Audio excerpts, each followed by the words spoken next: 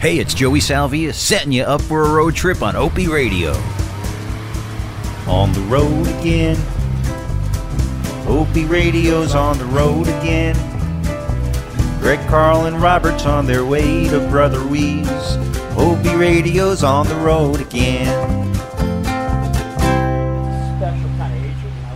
It's pork roll. It's Taylor ham. Come on, Opie. You don't come to New Jersey, northern New Jersey, and start sprouting about pork roll. Come on, bro. I got in-laws from Philly, and down there it's pork roll. What do you got for me anyway? A sandwich? Well, I have a nice Taylor ham and egg cheese sandwich on a roll. Chef, I defer to you, sir. What do you call the tasty New Jersey breakfast meat?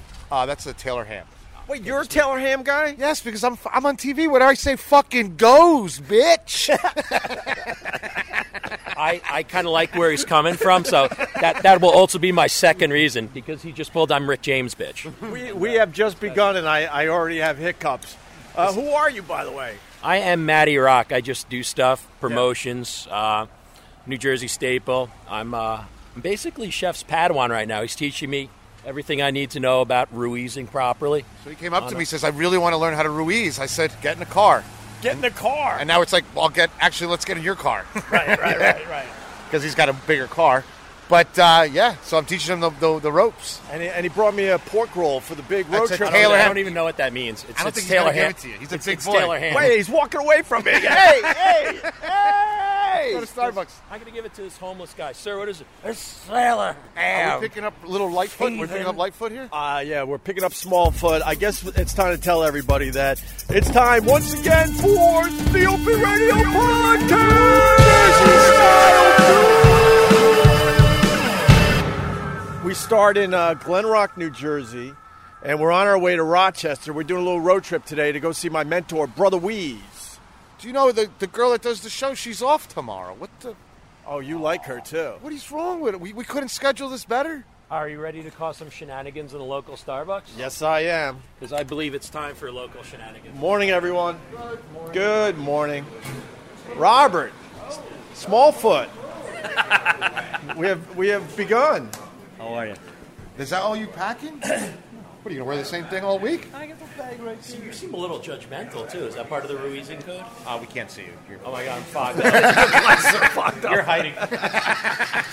You're in cloak mode. By the way, I forgot the foot pedal. Shit. Why? Because I want Robert to drive today. That was a short trip. I brought a phone book just in case. I can't think. I didn't see that coming. Look at this. This is nice. Why were you sitting? It's beautiful. What do you mean sit? We have to hit the road. We just took over this whole Starbucks. Everyone's looking at us. Pumpkin spice latte sucks. Oh, I agree. Except when I'm a blonde girl on Thursdays because I need the money. But no, there'll be no pumpkin. Pumpkin spice latte is way overrated. Calm down. Why? You're not from this town. We could fucking rock this place. But I'm from the state. I'm going to be killed. It's all right. I had a good run. Maddie's giant, though. You're fine. Yeah, no one's fucking with Maddie. Look how nice. Right here. Take a bite. Of my pork roll sandwich? No, just stop. It's Taylor. Taylor ham. Robert, is it Taylor ham or pork roll? Oh, it's Taylor ham. Thank you, kind sir. This is a knowledgeable human being. Well done. I need a coffee. Very well. I'm good. I had before. Wow. That was some good pork roll. No. Come on, man. Party foul. It's Taylor ham. Come on, man. Don't hurt us. What do you want for coffee? I'll go get it. Anything. Let's hit the road. This is what I'm going to do. I'm going to pause this thing. Okay. So we're going to Rochester to see Brother Weeze, my mentor. Carl, the Cuban, is on the trip today, and Robert. And are you coming with us? No. Matty Rock stays home. Matty Rock's staying home. All right. So we're going to pause this thing. Joey's going to do something. I don't know what. Okay, guys. And then, talent continues. And then we'll start our road trip. Where are we going? Rochester. I said that. Okay. Jesus Christ. All right. We'll be back. Well, this is an easy one, Greg. I wish I was on the road with you guys. Sounds like it's going to be a hell of a time. Let's do a call at 888-505-OPIE. Opie, Hutch from Rhode Island. Been following you since you were in Boston, O&A. Think you're a great radio personality, man. love the new podcast. Love the fact that you've moved on. Carl, I think you rock. Joey, love you as well. And even Mike, man, love Mike. Stay safe when you're out there policing, brother. The podcast rocks. Can't wait. Had a chance to meet you when you were in Philadelphia, as I now live in PA, at the Helium Club, and I can't wait. I got a picture with you, picture with Sarad. Was hoping to get one with Vic and Carl, but hope you guys come down to PA again in Philly at Helium. Can't wait to catch up with all you guys and rock out. Happy holidays, brothers. Thank you for that call, brother, and happy holidays right back at you. Now, although I can't be on the road with Greg, I guess this is the next best thing. We all get to vicariously live through a road trip with Greg, Carl, and Robert. So here we go. Let's join them in the car. We're on our way to Rochester to catch up with Brother Weeze. On the road again. So here we are. Yep. Me and Carl are in the back seat driving in luxury as Robert is driving us to Rochester to see Brother Weeze. Brother Weeze. Hit it, Joey. Wrap it up. Meow. Look at the leg room you got. Oh, my God. I could be a mall Santa taking kid pictures back here. Robert, I've never seen anyone move the seat up so far. Dude, if the airbag goes off, his teeth are going to be in my chest. He's going to get decapitated. ISIS style. His nose is pressed up against the windshield. Oh, my God. He's getting dizzy from the wipers. Oh, my God. And it begins. Oh, it feels like we're in like he's so small up there. It feels like we're in an automated car, doesn't it? Yeah, it absolutely does. You ever see, like, when I had a remote control car, they would paint the driver inside the car? How you doing, Robert? Robert Ooch. I'm good, Miss Daisy. It's a shitty day to ride to Rochester, too. We got the rain, we got the fog, we got snow on the way. Did you talk to Robert about, did you know about his driving or anything? Did you talk to him about, because he seems a little swervy. You are a little swervy, Robert. What's going on? No swerving. Easy, guys. I spoke to Robert myself. I know he can drive. In fact, he told me himself. Of course, today's Monday. I always drive the car on Saturday. Never drive on Monday. What is this? Who is this guy? I'm an excellent driver. Yeah, that's good. Is it because you're so far up from the road? Can't see the line. He can't reach the pedals. Is that what he keeps slipping? Well, he's looking down to try to, aim for the pedal. And he's wearing his black Buster Browns, and Yeah, they kind they're of look just- like the brake pedal. They're a little slidey. Your shoes are a little slidey. We should put a little grit on them, put a little sand on them. Bro, we haven't done a Rochester trip in a long time. You know I love me. We're going straight to Jeremiah's. You know Jeremiah's? Yes, I know Jeremiah's. Over the years, I must have got drunk there over 100 times. We're going tonight. We're going to Jeremiah's. Okay. We're going to eat at Jeremiah's. Then when it gets after we leave Jeremiah's, we're going to go to Tahoe's. Why Jeremiah's? I just want to go there first because then tomorrow I want to settle in and eat at Richmond Tavern and eat their wings. Ooh. Jeremiah's has great wings. Yeah, they have the great wings. Yeah. That's Rochester, Buffalo invented it. Rochester perfected it. You think Rochester has better chicken wings than Buffalo? Well, here's the thing. I believe little towns around Rochester and all that upstate New York area, there's a lot of they're so endowed with awesome wings that it's hard to go wrong there. It kind of annoys me. Like when I hear people from like Buffalo or Rochester like, oh, you go to Duffy's? I'm like, dude, I would kill to have a fucking Duffy's in my town, you asshole. No kidding. You know what I mean? Duffy's does a very good job. I mean, they probably feel the same like me, like in New York City. I'm like, ooh, you have a job? They're all like picketing in front of Kodak still. Well, everyone just has to complain. It's funny. I tweeted out my cab driver the other day. He looks at me. I just get in the car. I don't say nothing. I just tell him where I'm going, and he goes, "Humans were born to complain." It's unbelievable. So he must have been having a bad day. I took a picture. My buddy Bill Durney took a picture of a Peter Luger's hamburger. Peter Luger's only serves hamburgers at lunch, and if they even sense you're an asshole, they tell you they ran out. Wow, really? Yeah, like it's their thing. And they only use the trimmings of their own dry-aged porterhouses. Oh, my God. So it's a 18 to 20-day dry-aged hamburger with American cheese on a homemade bun with onion on the bottom.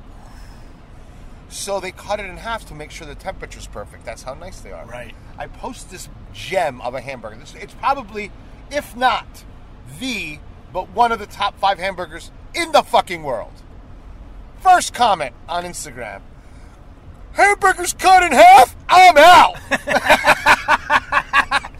I go to his Instagram. He's got a picture of his shitty family at Dunkin' Donuts and Munchkins. I'm out. Oh, you're out? You're out. You just couldn't like that. get in, you fucking jerk Right. off. Oh my God. It's like that. Like he was like, ugh. If that guy ever had the opportunity, whoa, Jesus, Robert. I told you, he can't see too good. Robert, you all right? We're fine. Everything's fine. We're just getting around this truck. Yeah, it's about time you got around that truck, first of all. All right, thanks a lot, Bandit One. Jesus Christ. He changes lanes a little hot. He comes in hot to the next lane, A little right? hot. How about the slow fade into the next lane there, Robert? All right. I drive good, right? I drove good. You drove good. I drive good. I'm hoping on the way home from Rochester this time you'll actually stay awake for 5 minutes.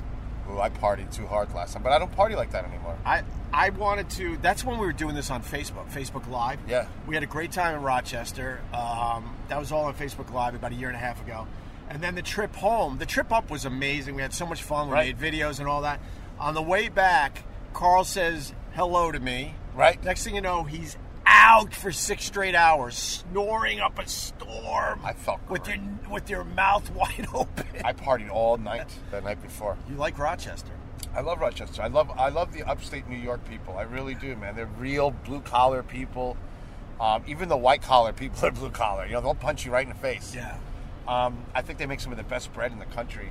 I just love the area. Why do they make the best bread in the It's country? the water. It has to be the water. It's got to be the water. It's up got to there? be the water. And wherever there's cold weather, the bread's always good. Yeah. So you talked about chicken wings in Buffalo. So you talked about Duff's. Of course, the Anchor Bar is where they were invented. Anchor Bars where they were invented, and I think my favorite is 911 in Buffalo. I've never heard of that. Yeah, it's one. a good place. We should go up there. We could maybe do a little side trip to Do a little Buffalo. Buffalooch. Yeah, man. Go see my buddy Bull, who does mornings on 97 Rock. God, I hate that voice so much. 97 Rock, your home of rock and roll. Here's a song you've heard 10,000 times. I've had some week, boy, let me tell you. Yeah, how was your week? My week was good, man. I met this girl. I met this girl. I haven't seen her in a long time.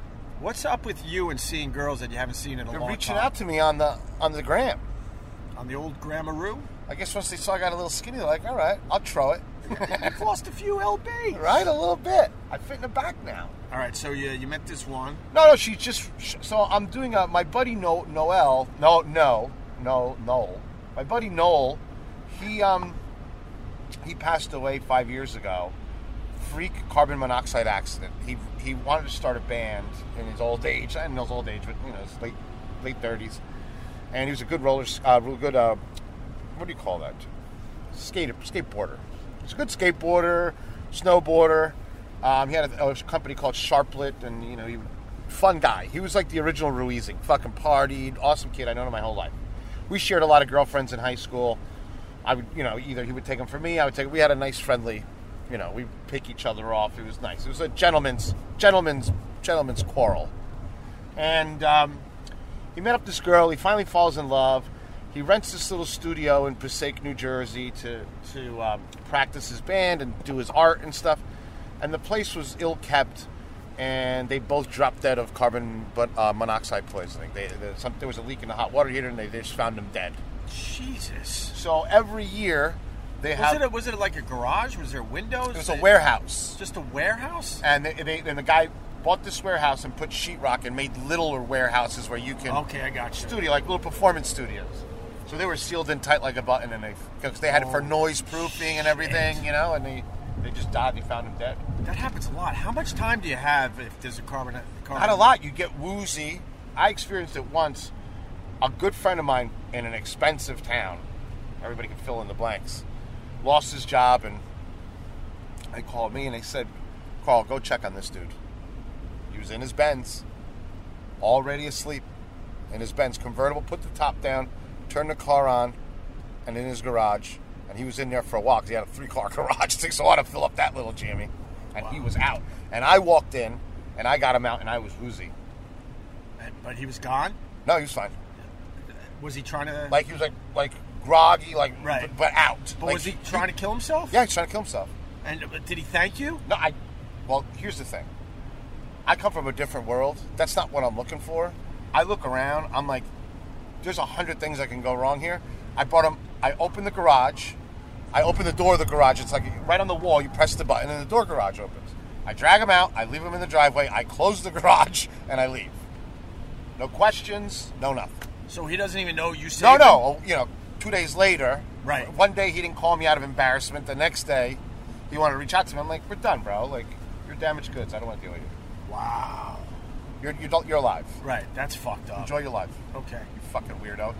Well, I'm having a good time at the bar. I gotta come fucking do rescue 911 on a guy who lost his job and has more money than me without a fucking job. You know how mad it was for me saving some fucking wasp's life in a fucking red 500 SL? This story took it. I'm sorry, but you know what I mean? Like thinking, well, that was really nice of you, Carl. You must feel good about yourself. Fuck no. Fuck made me that fucking guy. angry. Fuck that guy, pussy. You know what I mean? That's what you're gonna do, right? You're not gonna do it at the plaza with a bunch of Devil's Dandruff and some fucking Pantera playing. Oh, so you're annoyed the choice he made to kill himself? Boo! That's the yoga pants of suicide. Gotcha. If you're gonna go out, you should go out like a fucking blaze of glory, like a rock star. I'm going out like Keith Moon, all juiced up with a little reverse turtle boner from all the drugs. It's gonna be a mess. They're going to find me blue and blood coming out of my ears. What's a reverse turtle boner? What happens? What's a reverse turtle? You know what a reverse turtle boner is? No, I don't. When you do a lot of drugs, everything just retreats. Sucks in. Yeah. Sucks in. So it's you're literally, you look like you're going down a roller coaster, like that first one. Your balls are all nicely tucked into your stomach. You turn into a Ken doll.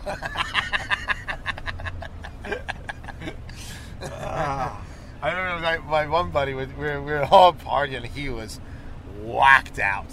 He was Zeused out, and he takes his clothes off at this party because the hotel room had a pool, you know what I mean? And he didn't realize, because he was so coked up, that he literally lost all manhood. It was literally all stuck inside of him. It was just hair, and then this little. It looked like a little, like a robin's baby, egg, like a little robin's egg, but in this unnatural brown color because he was white, but all the skin folded over each other. So it was like this. It almost looked like a light asshole, like a little ass, like an Audi. And my friend goes, "Oh!" Like he's screaming from the other side, like he's seeing it from the bar part of the suite. He's like, "Oh, cuz, come on!" He goes, "Lucho, look over there." We look over there. He goes, "This fucking kid." So he's like, you take that. He's got a fucking innie, bro. Get this fucking guy. He's got 2 belly buttons. He's got 1 innie, 1 outie, right? So we start fucking laughing.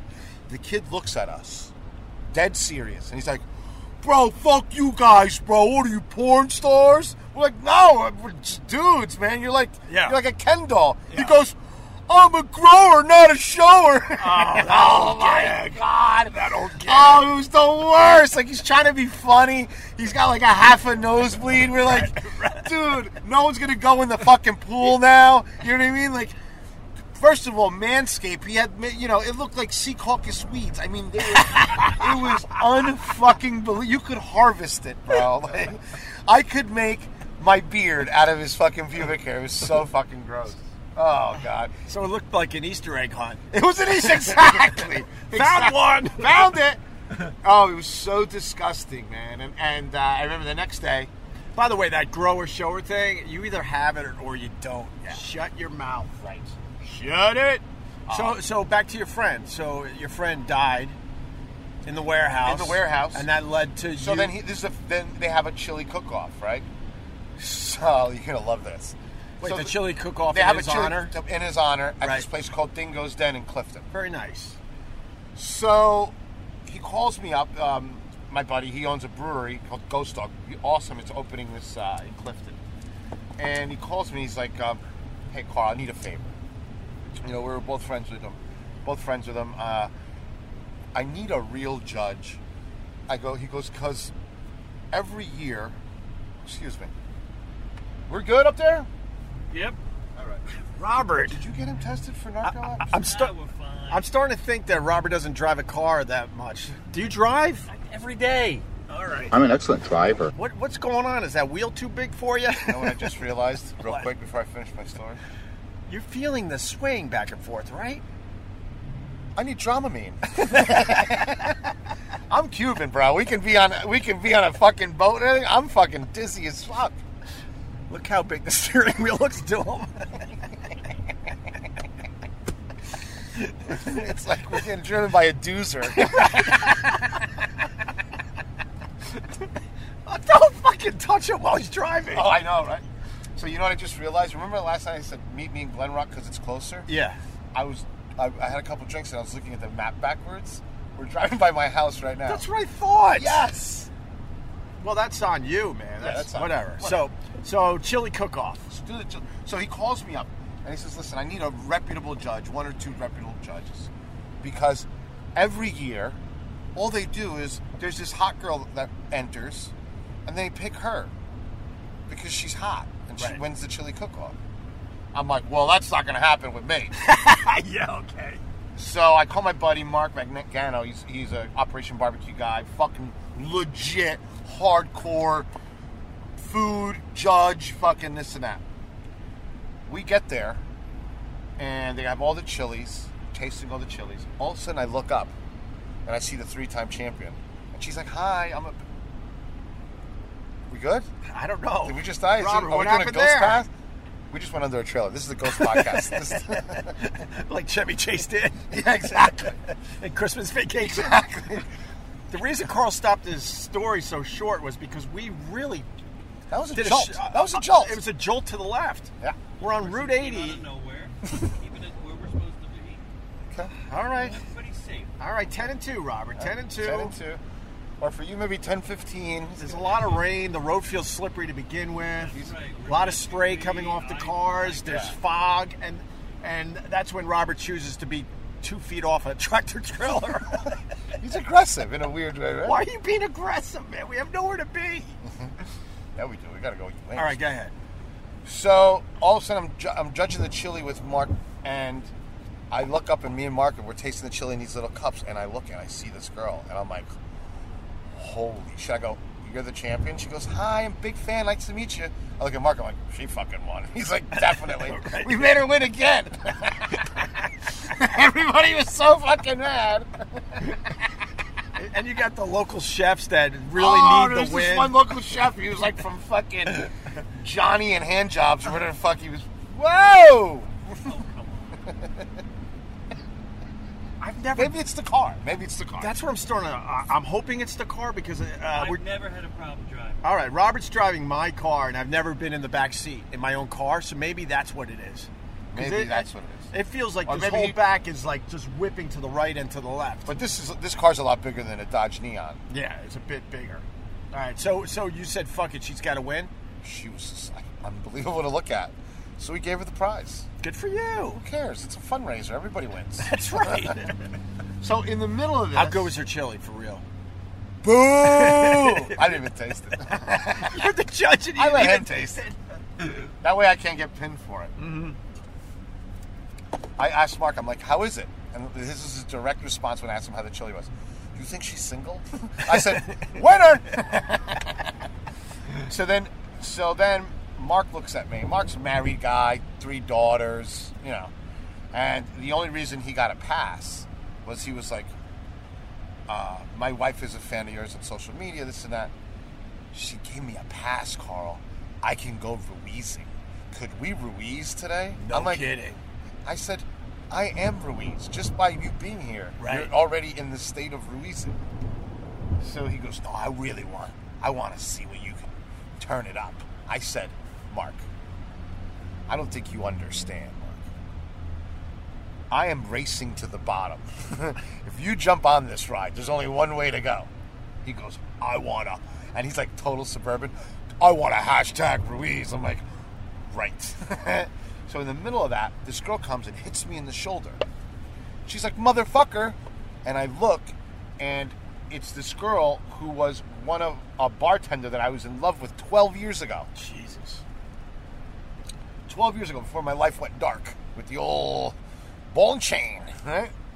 And I said, what the fuck? She's like, I'm still at that bar. We love you there. Come and eat wings and clams all you want. I said, Mark, it's your lucky day. It has begun. It has begun. So we started. Shot after shot after shot.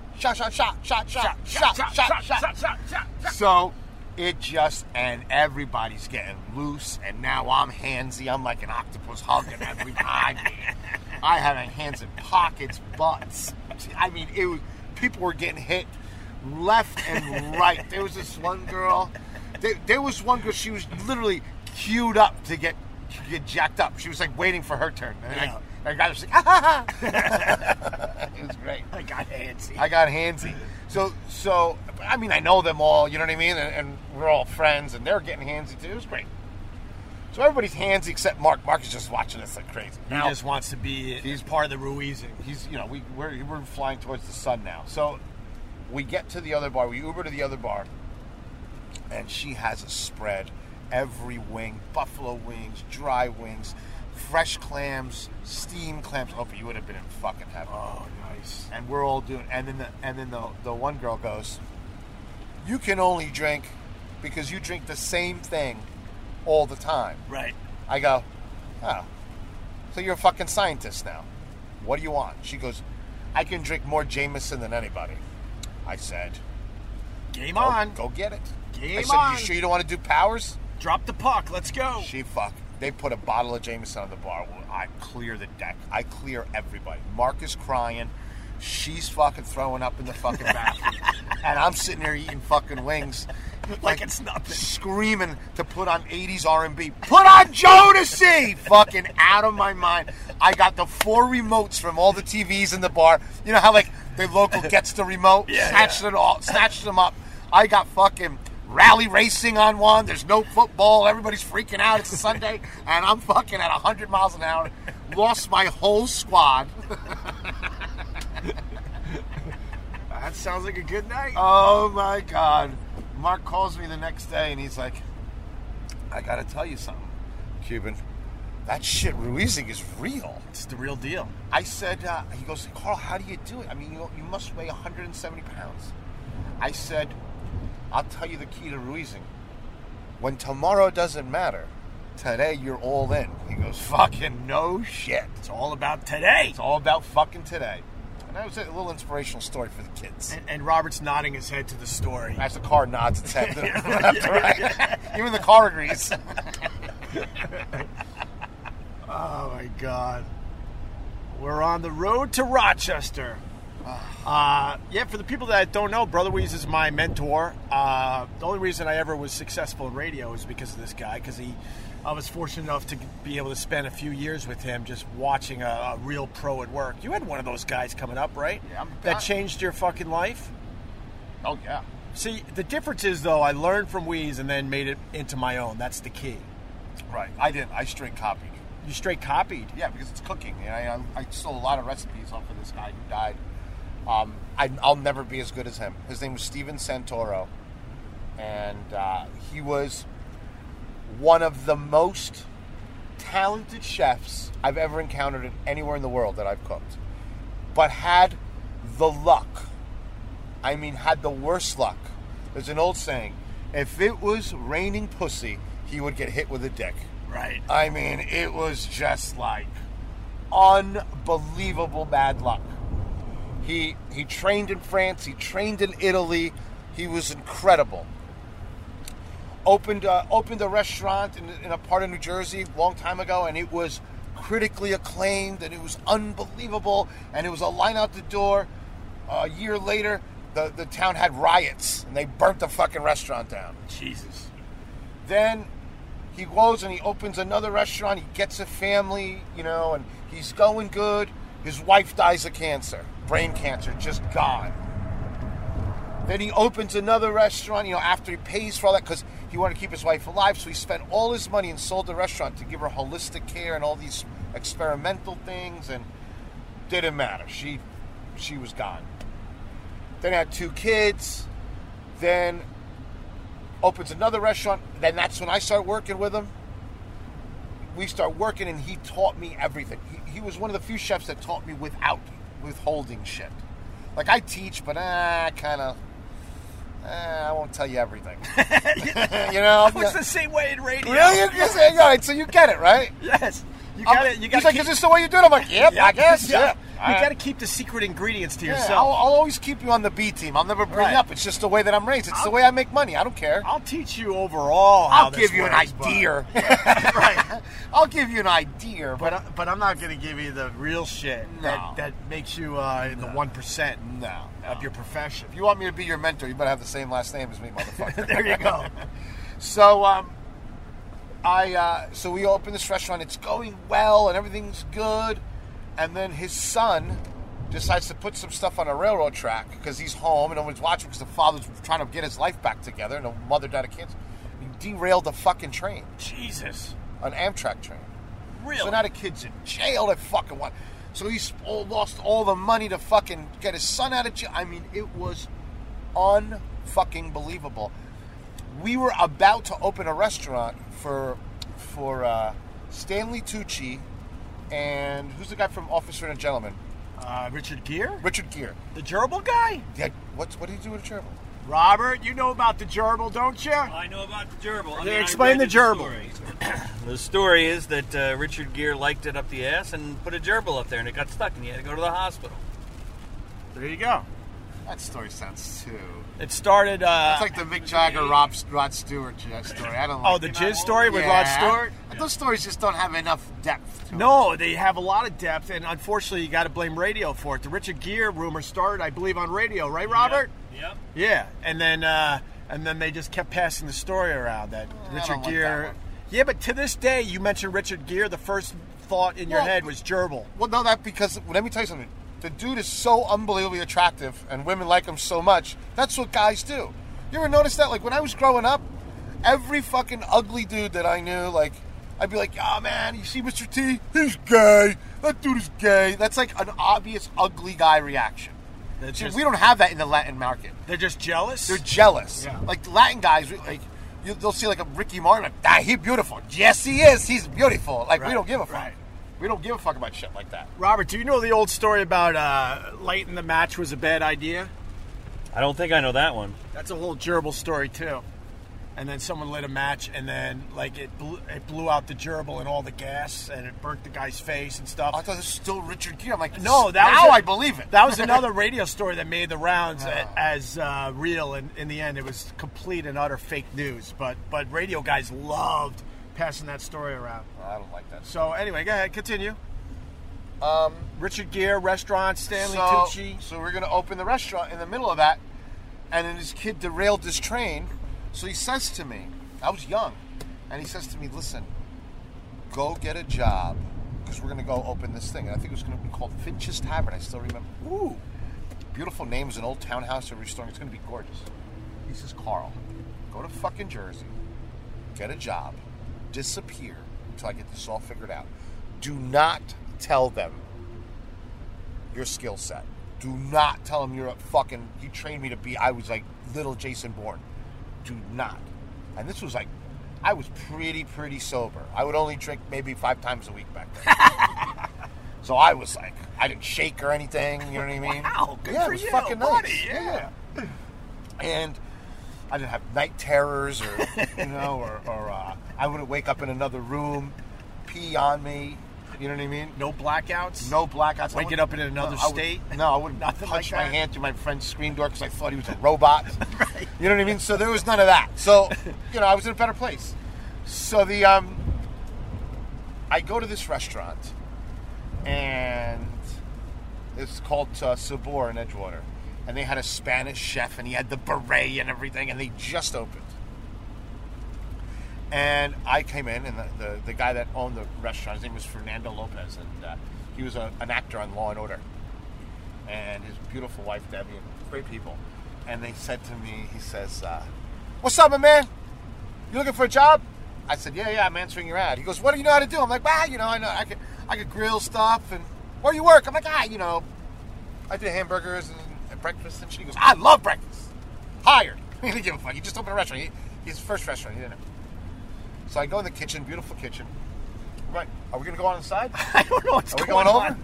Robert loves taking turns at 80 miles an hour. He goes 40 In the straight, rain. and in the 80, he gets Holy some shit. Look at the fucking rooster tail on this thing. It's like a race boat.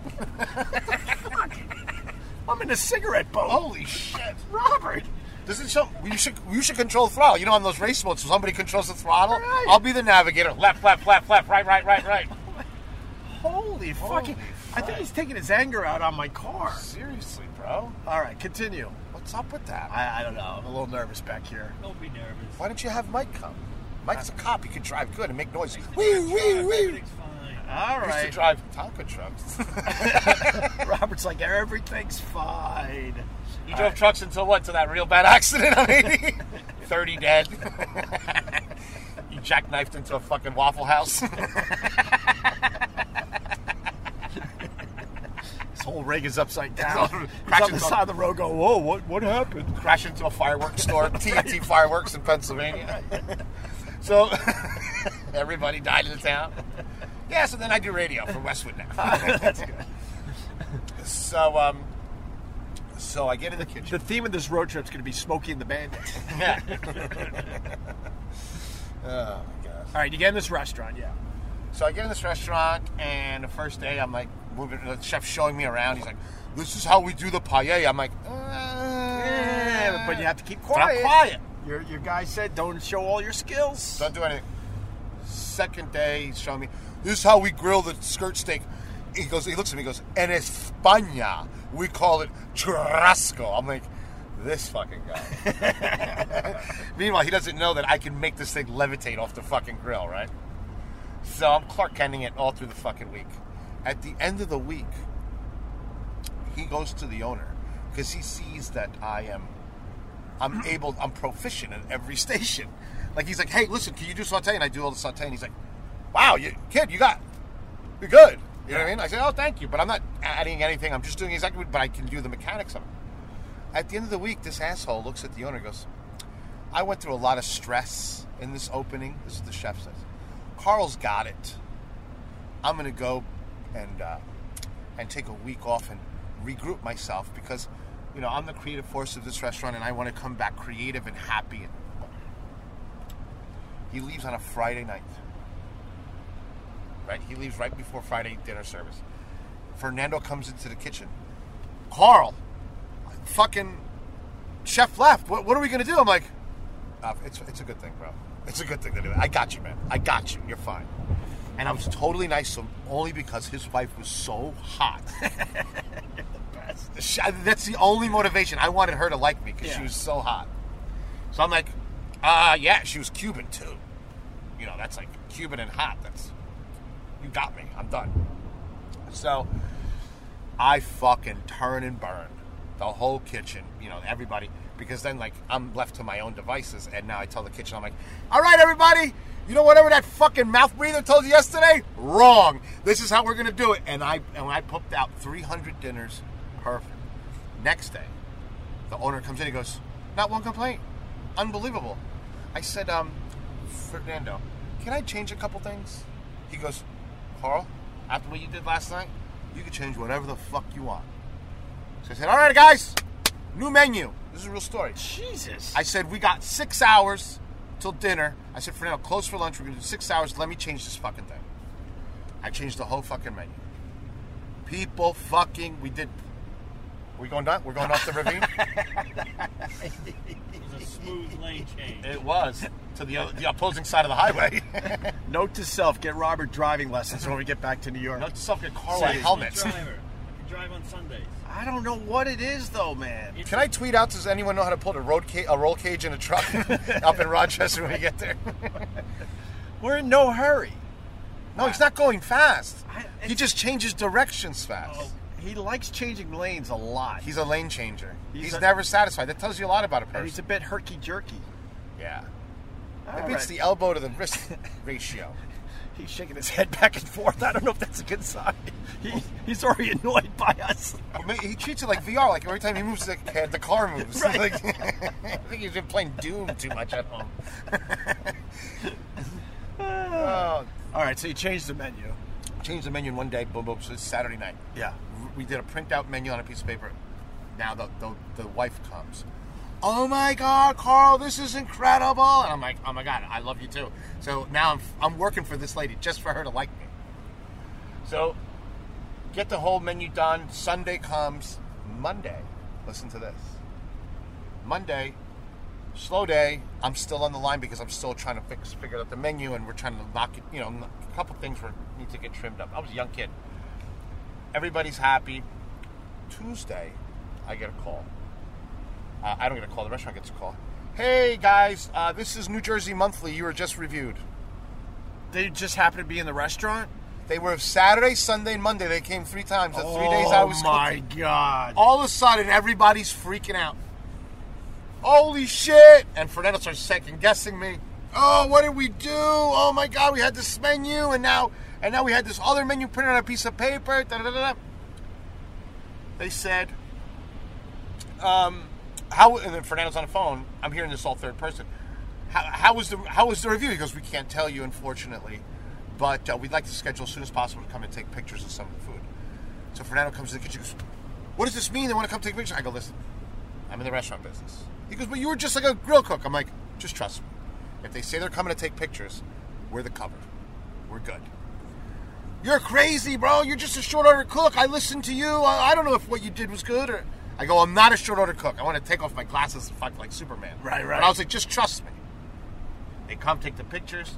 2 weeks later, 3.5 stars. Best Latin restaurant in New Jersey. All hell breaks loose. So they make me the executive chef, this and that. 2 weeks later, poor Steve Santoro, still with a string of bad luck, goes, restaurant's ready. I said, I don't know how to tell you this, but I made a mistake, and they made me the executive chef. So as this guy, that's how bad his luck was. He lost me in a matter of weeks, forever. That's unbelievable. Yeah. I said I'm sorry to him at his funeral. I felt bad. That's a great story. He died of cancer. That's how you began, though. That's how I never heard that story before. Yeah.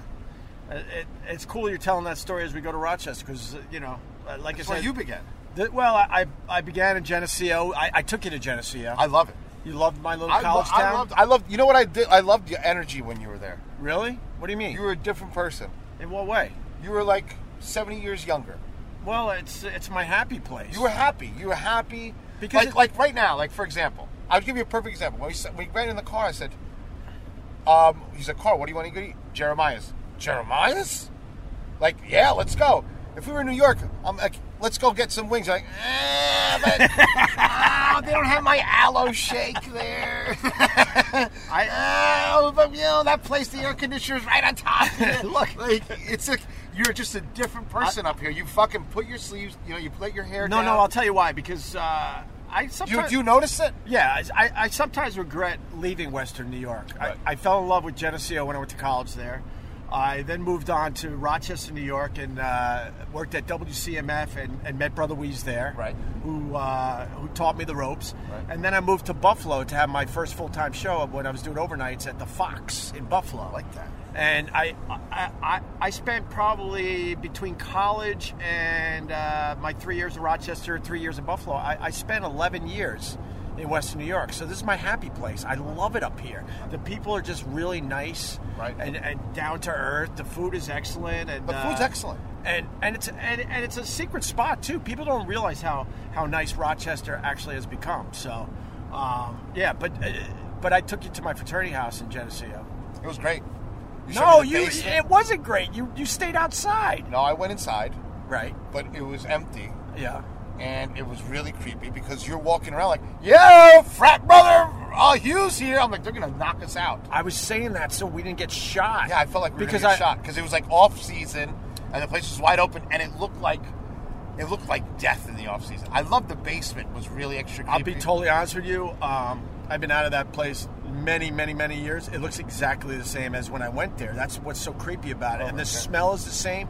I went down the basement where we had all those parties with sororities, and it's the exact smell, and it brings you right back to that time when you were just a kid, just drinking and partying and having fun. How fun was that? It was awesome. But the house, I was a fig, and it was at the top of the hill there. When we approached, I wasn't sure if the house was abandoned or if people were still living in there, and that's why I had to shout out just in case we were going to get jumped, because you just don't start wandering around a fraternity house. Trust me on that. And then I poked into some rooms, and they they were gorgeous. Like, oh, all right, there's a couple rooms here where people are still here, but the rest of the house looked like it needed to be boarded up. Oh, it was bad. And then all of a sudden you're like, have your fun. I'll be outside having a smoke. Yeah, because I'm like, first of all, I'm like, you were creeped out by the spirits. Yeah, I felt a little bad energy. We lost one in there recently. Maybe he was the one I felt. We lost one in there. Somebody died in that house a couple years back. It was no bueno for the fraternity. But how did he die? Drugs, overdose? I think yes. I think it was definitely a partying thing. But in that house, I was doing college radio at Geneseo. And one of my brothers, was listening to Brother Weeze out of Rochester. He was doing mornings already. And to this day, he's still doing mornings. He's 71 years old. He's still crushing it. He does great. It's insane, the energy this guy has and the passion he has for radio.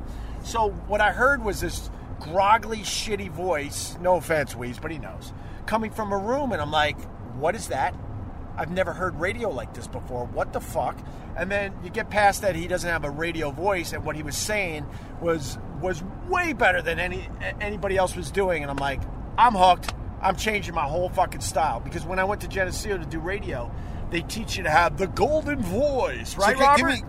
Give me like an opening when you're in Geneseo with your golden voice. Well, I never had it, but it was. But do your best. 89.3 WGSU, the voice of the valley.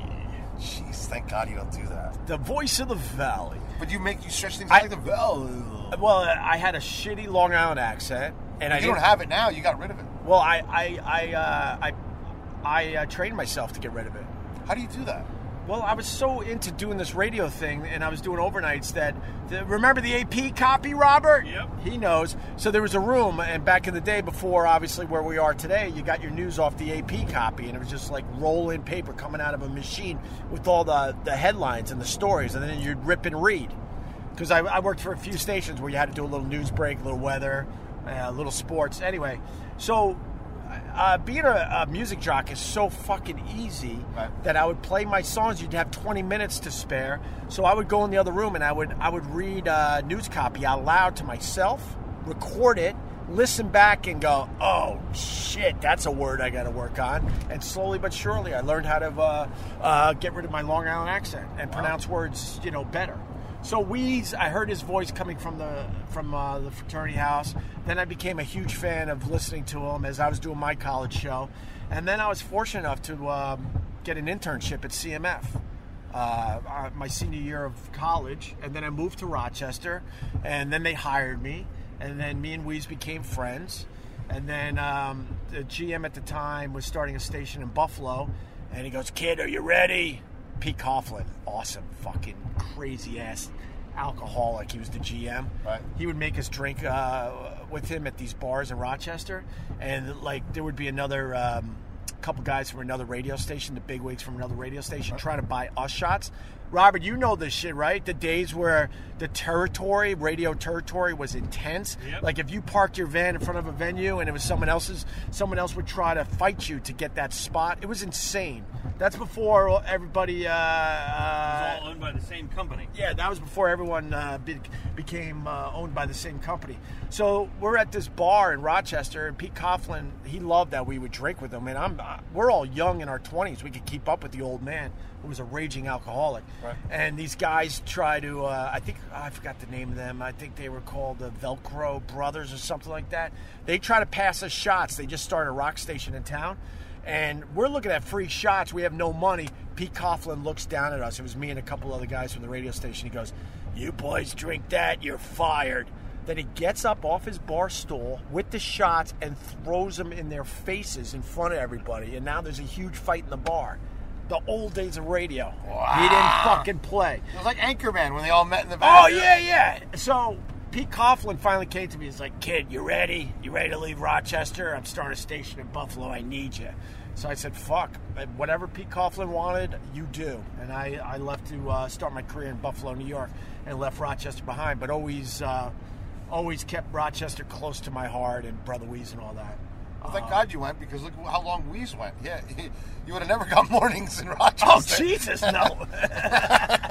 He went forever. Right. He outlasted you fucking from the beginning. Oh, my God, no. That's incredible. He finally moved on to another station, but my favorite Weeze story of all time, so now you fast forward a whole bunch of years. How long were you in Buffalo?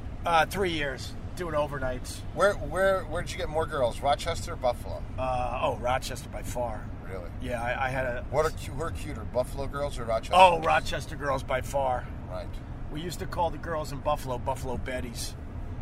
What does that mean? They all just wore giant Buffalo Bills hoodies. You didn't even know what their bodies looked like. That could be a... Buffalo felt like it was colder, even though it was only, an hour and a half down the road. And it felt colder. It just felt colder and grayer. I loved my time in Buffalo, don't get me wrong, but I was going out with a psycho broad up there. What was wrong with her?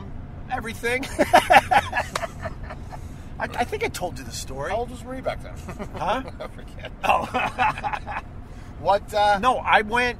No, you never told I me fell the for story. this girl pretty much my first week in Buffalo because they were starting a new radio station. They wanted us all to get in tuxes for the big party. So I went to this tux store in the mall, and this girl helped me out. And basically, pretty much wanted to have sex with me in the changing room. You had sex with her? No, I did not. She was working. I did not. I said, Joey, shut him down. No, Can he mute you? Joey, mute him. I could have lied there. I know, but you don't. You're That not was a liar. that was You're an not easy a liar. lie. You're not a liar. She was giving me the vibes. My problem isn't your lies. Your problem is your reality. Shh.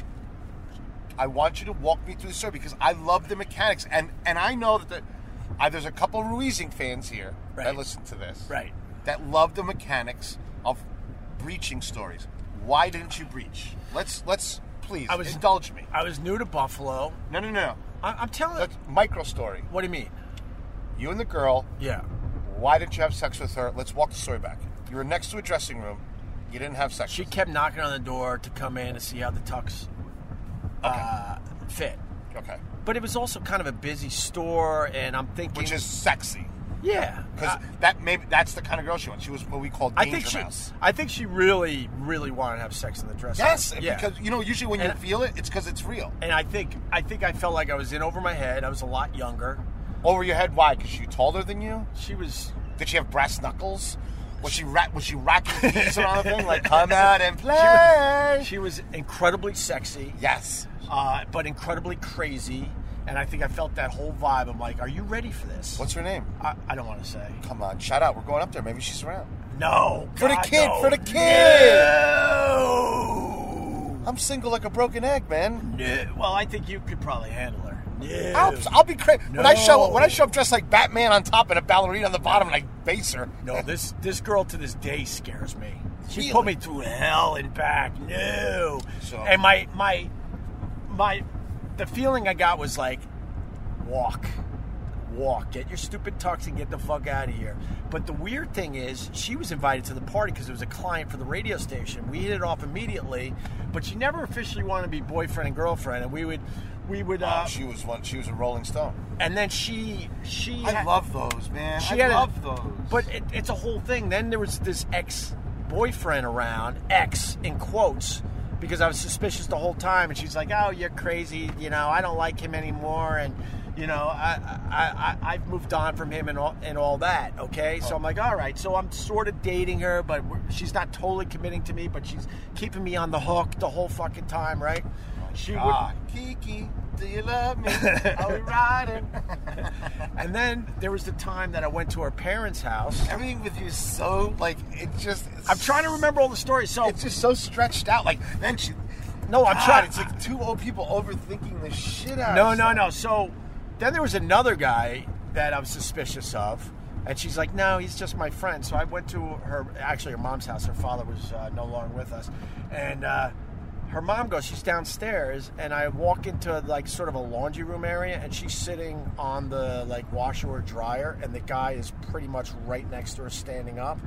And even then, I didn't figure out because I was just a naive dumb fuck. Did you have a blindfold on? Did you have earmuffs and a blindfold on? You're just feeling around with a blind cane? And she explained her way out of that. I'm like, that's really weird. Why are they downstairs in that position? But I didn't think anything of it. Because they were grinding. I ran into that guy many years later. He became a TV star. I forgot his name, but he was on one of those home improvement shows. Tim Cook. I was in... Tim Sabian. I was in Worcester, Massachusetts. No, what's the guy? Robert. From Home Improvement. Oh, Tim Allen? Yeah, Tim Allen bang your girl. No, it was a black guy, and I forgot the name of the show. He was a cool dude. Marcus Allen? So I run into him years later when Easy. when we were doing the Opie and Anthony Virus show, the big comedy tour. No, I don't and know. he happened to be in I was town. listening to Howard at that point. Why would you? And he was staying in the same hotel because they were filming a segment for the TV show that he was now on. Okay. I haven't seen him in years on TV, by the way. And I go, bro, I got to ask you. This is so many years later. I go, were you in blank? He goes, oh, yeah. I'm like, all right. At least I finally know officially. He goes, oh, yeah, it was the whole fucking time that you were also sort of with her. And that still doesn't feel good. Even if it's 10 years later, it still bothers you. Whatever. Honestly, whatever. And then there was... As you look out the window. You looked out the window, drew a heart in the fog. Whatever. He totally gives back to me. Whatever. Honestly, I was more mad how stupid and naive I was. Okay? Yeah. So then I'm at the radio station one day doing overnights, and somebody calls and goes, hey, is this Ope? I go, yeah. He goes, blank was in a horrendous car accident. The girl? Yeah, and hangs up. He goes, you might want to check on her, and hangs up. I'm like, what the fuck? Turns out she was crossing the street. She was walking. Drinking with her friends and got just plowed by a car. Broke her leg really bad. Oh, her leg? I thought she was going to be really bad. I thought her skin was going to be stuck to a muffler. You're like, and her ankle was decimated. The leg was broken so bad it took over a year. It was one of those bad. Supposedly she went flying in the air, fell on her head. Would you get a little sponge bath for a year? Well, I was willing to move on, and then the accident, pulled me back in. You know how that shit happens. You're like a dude with chick emotions. Yeah. I'd be like, you got hit by a car. See ya. And she kept pulling me back in, and I'm like, fuck, man, And then, what happened? What's wrong? I got issues on the. You got issues on the phone? The phone-a-roo? Robert, are you listening? Because Carl, I forgot he has ADD. You listening to my story? Yes, I'm listening to your story. So then, one day I'm drinking. What are we looking at? Am I allowed to read this out loud, or what? Wait, what is this? What am I looking at? I don't know these people. Who is this? You don't know who's writing you? Who is this? So, Robert, anyway. All right, I'm ready. Her leg is... So leg's gone, and now you're in love with her. You're caring for her. Cute right. Sarah McLachlan. Right. Switch the autopilot off. I got this. So then my car got broken. Can you stop for a smoke? Can we stop for after the toll? Oh, that's what's going on here. Yeah, you're jonesing for a cigarette. I'm starting to get You're tapping out. I'm tapping it. In front of a pretty... This is a pretty good story. So... Well, we can go outside and finish the story. So... My car gets broken into. Okay. And it's the Honda LX? The Honda Accord. Hatchback. LX, with the fake sunroof. Yes, that I put in. Very good. A little callback. So, she gave me her car to drive. Well, right? Obviously she couldn't. She was paraplegic. She couldn't use her car, so I'm like, I'll use your car, right? So one night I'm in Buffalo, and I'm partying with my friends and stuff, and it's icy. There was an ice storm. She calls me up begging me to drive to her house. You totaled the car. Which was about a good half hour away. I'm like, fuck. I definitely wasn't, drunk. But I'm driving, and I put my foot on the brake to slow down because it's a red light. Ice. I'm the last car into a huge pileup. Oh. Right. So then I panic because I'm like, I don't think I'm drunk, but I can't afford this right now. Right. So I get out of the car. The person in front of me is all pissed off. You fucked up my car, and I'm like, oh, I'm so sorry, but it's the ice. Look at the car in front of you. There's a whole bunch of accidents. Everyone's sliding into each other. But the one I hit, I don't think they hit the car in front of them. But I know so you're like singular accident. But the two cars in front of that car were in an accident too, which made the car in front of me slow down, and then I put on the brakes. Okay, so I'm like, oh man, let me go get the police so we can get a proper report. I take off and I'm gone for hours. I'm waiting it out. Because this was before cell phones. I come back and she, I think it was a she, hands me the police report. They're like, the cops are here. Here's the paperwork. I'm like, okay, sorry, blah, blah, blah. And we go on our way. So then I have to drive the car to this girl's house. And I go, might want to come downstairs. The whole front end is just folded. Folded up. What kind of car was it? It wasn't even that great of a car, which is important to the story. So then I'm like, thank God you have insurance, and whatever. No insurance. I'm making $12,000 a year. Killing it. Serious XM money. Right. The chick's mom calls me up and goes, we want you to pay for the car. We're not going to report it to our insurance company. I refuse because I simply can't pay for it. So this became a thing, moving forward in my time in Buffalo, that they kept demanding that I pay for the car. I'm like, I'm not going to pay for the car. I'll pay for your insurance going up after you fix the car, but that's the best I could do. It became a thing. Right. I never paid for the car. Fast forward, I just want to move on from this girl. She's just... if they were so adamant about that, then that was the old scam. They were going to take your money and then report it to the insurance anyway. I'm sure they were going to do something like that. Yeah. I something wasn't right with that as well. That's the point. Exactly. The girl wasn't right. The situation wasn't right. The mom seemed a little off, right? Something's wrong. So I finally wake the fuck up and I'm like, I'm trying to move on because she's officially not committing to me, but she kept pulling me in every time I tried to. She was good in the old Sakapu, huh? Yeah, she was all right. She kept pulling me in when I was trying to push out. And then I started dating other girls, right? But she would not have that. She didn't want me as her boyfriend, but she didn't want me to be happy with someone else. I mean, we're talking pure psycho broad, right? That's pretty much par for the course. But my heart was with this girl. But I'm like, you loved her.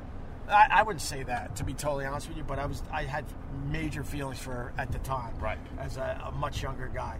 But I'm like, all right, she doesn't, this ain't working, and I'm trying to move on. I'm still young and stuff, and I want to kind of see other girls and stuff. So I get the opportunity to come down to Long Island to work at WBAB, and that's where I met Anthony for Reference Point. Right. So I come back from this interview, and I'm going to fucking move back home to Long Island for my next radio job. I'm leaving Buffalo, right? Right. So remember, this girl did not want me, but she certainly didn't want to see me with anyone else. But she also knew that I really cared, my heart was... Right, you liked her. Okay, all right.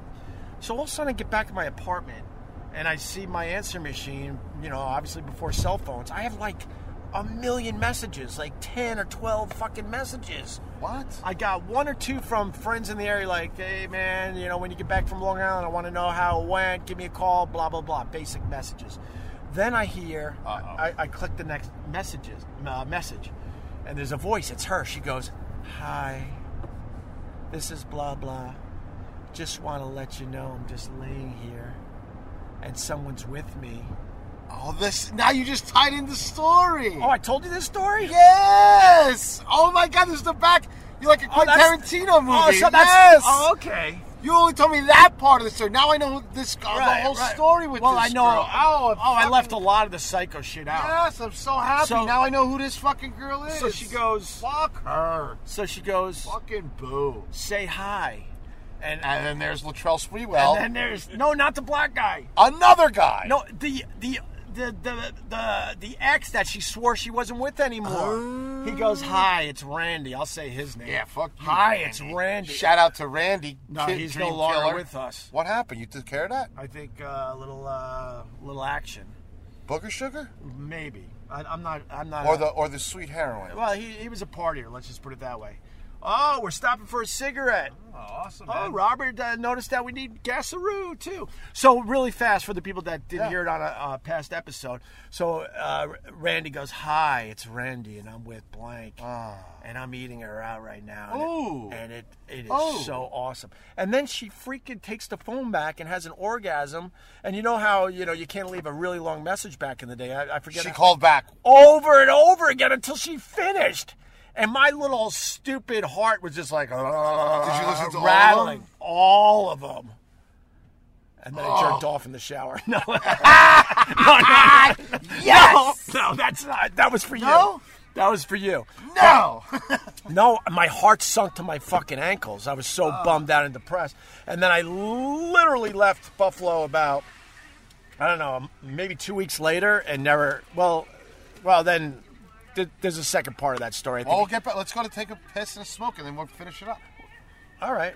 I like this story. You like this I story? like this fucking story. All right, what are we doing? We're having a cigarette break? I'm having a cigarette. Is he getting gas? Are you getting gas, Robert? Yes, it's a commercial break time. No, it's not. I'm gonna finish this story outside as he smokes, and then Joey can take it. All right. So we're on the way to Rochester. So anyway, no, because I want to end it. Oh my God, it's like rainy. Robert's driving is insane. He's the worst. Dude, I was distracted. You should have vetted. I was distracted too. Like every story we had, we're like, oh shit. Yeah, exactly. So anyway, the story goes, she would never, even when I moved to Long Island, she would not leave me alone. No shit. And now you got to fast forward a few years, 2 or 3 years. I'm in New Haven, Connecticut. My dad's having quadruple bypass surgery, right, at the Veterans Hospital up there. And we're staying at the side of a road in a shitty motel. Right. All of a sudden, I walk in, and the lady goes, "Are you Greg Hughes?" I go, "Yeah." She goes, "There's someone on the line for you." I'm like, "What?" I pick up the phone. Ready for this, Carl? Yeah. It's her. No! She's keeping tabs on me. To this day, I don't know how she knew I was in that How did she fucking find you? I honestly don't know, because it was before, the internet and email and all that. Right. I have no idea. That is insanity. Maybe she was listening to the radio station. I said that, I was going up there. She would just simply not leave me the fuck alone. So anyway, long story short, ooh, look at this. We get a 1999, runs good, high mileage, or best offer, bro. This could be your new ride. Little Mustang. What? I have a car. Yeah, but you should get a new car, is my point. Why am I going to get a new car for the winter? I don't think the Fox is going to last too much longer. Yeah, I don't think so either, but still, I mean, this thing's beautiful. Look at this nice Mustang. Well, the window doesn't fit great.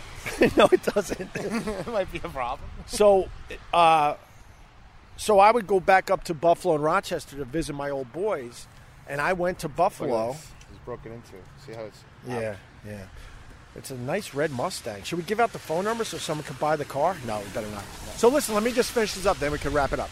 So in one of my travels to Buffalo and Rochester to see my old pals, I looked her up. I called her a long time ago. She goes, "Oh, my God, it'd be great to see you." So I saw her, went to her mom's house, said hi to her mom. All's good now. We've all moved on with our lives. And then she proceeded to have sex with me in a car for... Yes! Yes! I knew this story was fucking good. Yes! No. Send that home. Send it home. The natural. While the lights are going off, you're rounding third. No, yes! But this is the beauty of it. So... No, that's it. No, we had sex in a... Did you take money from her or something? Because that would be perfect. We had sex in a car at a mall. And then... I don't even think we went and ate, and there was an understanding there, like, this is how we should finally end this fucking thing, because it's been a long, hard road. Long train trip. Right. There you go. That's my Great story. Fucking story. Did you make Robert pay for the gas? You're the best. You pulled the no wallet at Starbucks. You got Matty Rock for a coffee. I'm staying away from your car before you make me rotate your fucking tires. Look at Robert filling up the gas. He looks like a Playmobil figure. Yes. We're having the time of our life. But I've never seen someone hold the pump over his head. Look at this guy. He's not having any fun. We're having all the fun. God. We're motherfuck you the whole time. Let's go in the store and make it worse. We'll come out with drinks and not give it. Robert, you need anything inside? I'm good. You need a drink? I'm good. There's still coffee in there. Are you paying for the gas? Well, for now I am. You sure you don't want anything inside? All right. What are we getting, Carl? Huh? What are we getting? God, he's very responsible. He decided to fill up the gas tank. Robert tonight. He's a good catch. You know what I mean? Tell you something? I like Robert a lot. He's the opposite of me. Like, he would make a girl happy. Yeah. I'd make girls miserable. All right, should we throw it to Joey for a little while? Joey, play one of those cute songs. What do you mean cute songs? I like his music. But he doesn't want to be described as cute. Oh, he wants to be edgy? No, Play one of those thrashers. No, he's a real musician. Of course he's a real musician. He's Bro, they got my Halo. The what? The Halo ice cream. I'll break your hand if you eat that. When you want to cut down on the old calories. 320 calories. Look at it, a little peanut butter cup, Halo top. Nice. All right, Joey, we're going to take a little break, and we're going to continue our trip to Rochester, New York. That's it. To see Brother Weeze. I got a great Brother Weeze story, I want to tell you. Oh, tell me in the car. Did I ever tell you the car accident story? No. Oh, we got some good. This is good. Oh, there's your tease. Joey, take it away. I get it, Carl. My songs are cute because I don't write hip-hop or hairband metal. I still love you. And by the way, you two are whiny fucking backseat drivers. The fact that Robert doesn't have much to say is a testament to wanting to get you to Rochester in a safe manner. I can almost picture his little feet working overtime, his mind concentrating on the road ahead, and then whipping out the old Company Westwood One Podcast Network credit card to take care of the gas. God bless him. He is, as you say, Greg, a good egg. And unlike the Cuban, he's not drinking and driving. And speaking of, here's Greg with a reminder for the holiday season. This episode is brought to you by the National Highway Traffic Safety Administration. NHTSA is working hard to change habits and save lives during the holiday season. Everyone knows about the risks of driving drunk. You could get in a crash, people could get hurt or killed. But let's take a moment to look at some surprising statistics. Almost 29 people in the United States die every day in alcohol-impaired vehicle crashes. That's one person every 50 minutes. Even though drunk driving fatalities have fallen by a third in the last 3 decades, drunk driving crashes still claim more than 10,000 lives each year. Drunk driving can have a big impact on your wallet, too. You could get arrested and incur huge legal expenses. You could possibly even lose your job. So what can you do to prevent drunk driving? How about plan a safe ride home before you start drinking, designate a sober driver, or call a taxi? If someone you know has been drinking, take their keys and arrange for them to get a sober ride home. We all know the consequences of driving drunk, but one thing's for sure, you're wrong if you think it's no big deal. Drive sober or get pulled over. Ho, ho, ho, B-Radio.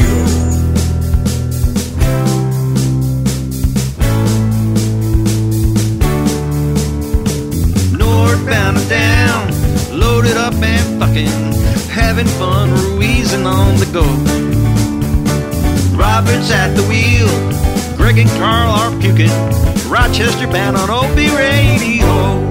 And the road trip continues to Rochester, New York to see Brother Weeze. I'm going to throw that fucking thing out the window. On the road again.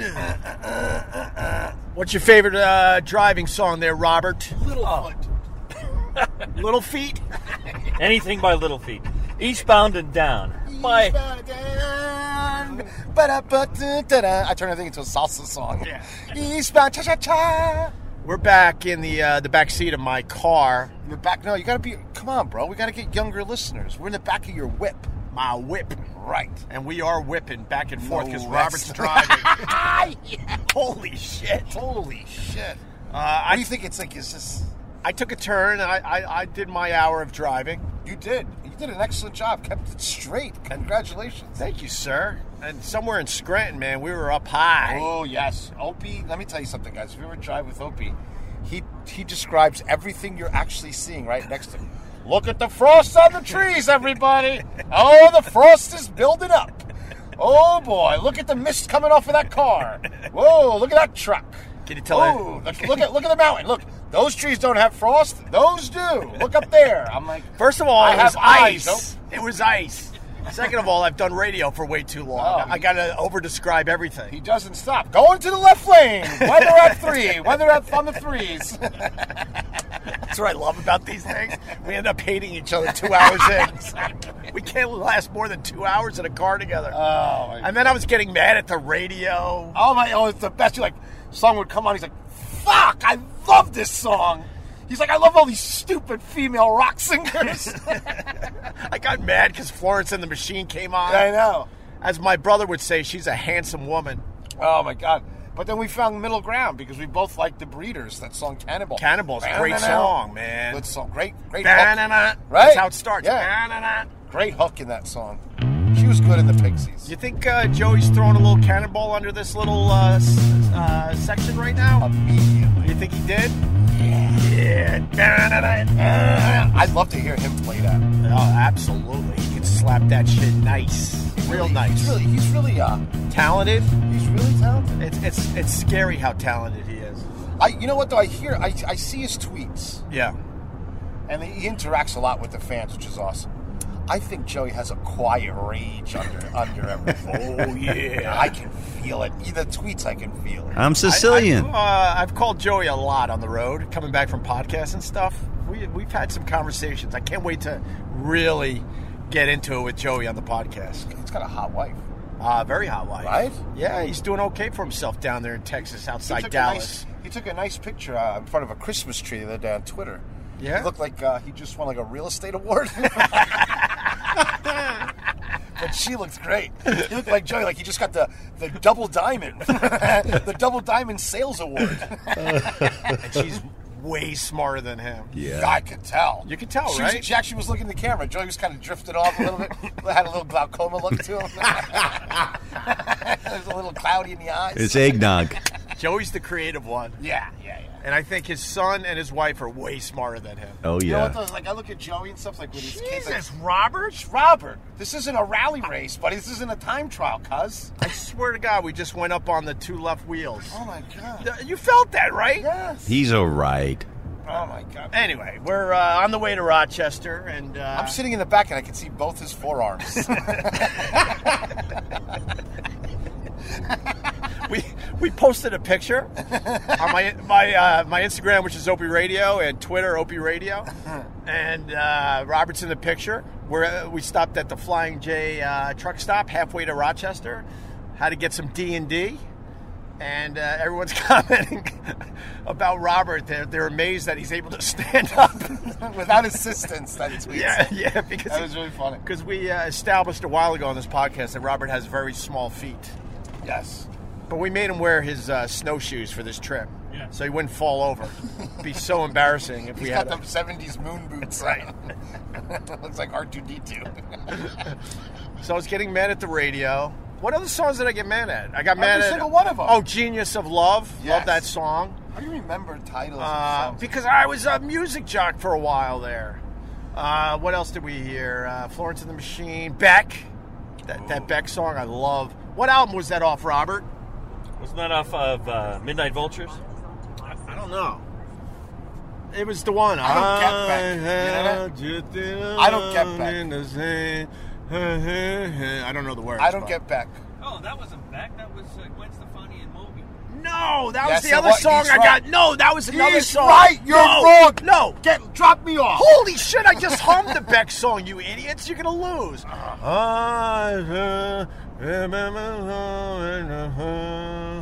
I'll have Littlefoot swivel. I'll swivel in that chair and kick you in the chest. He won't even get out of his seat. No, then it was Gwen Stefani and Moby. And I got mad at that song, too. Yeah, you got very angry at the radio. There's only one Moby song I really like. It's like an instrumental. It's really Which good. one? I don't know. I played it in a video. I was in a music video once and they played it. You know that Moby's really rich? Huh? Moby?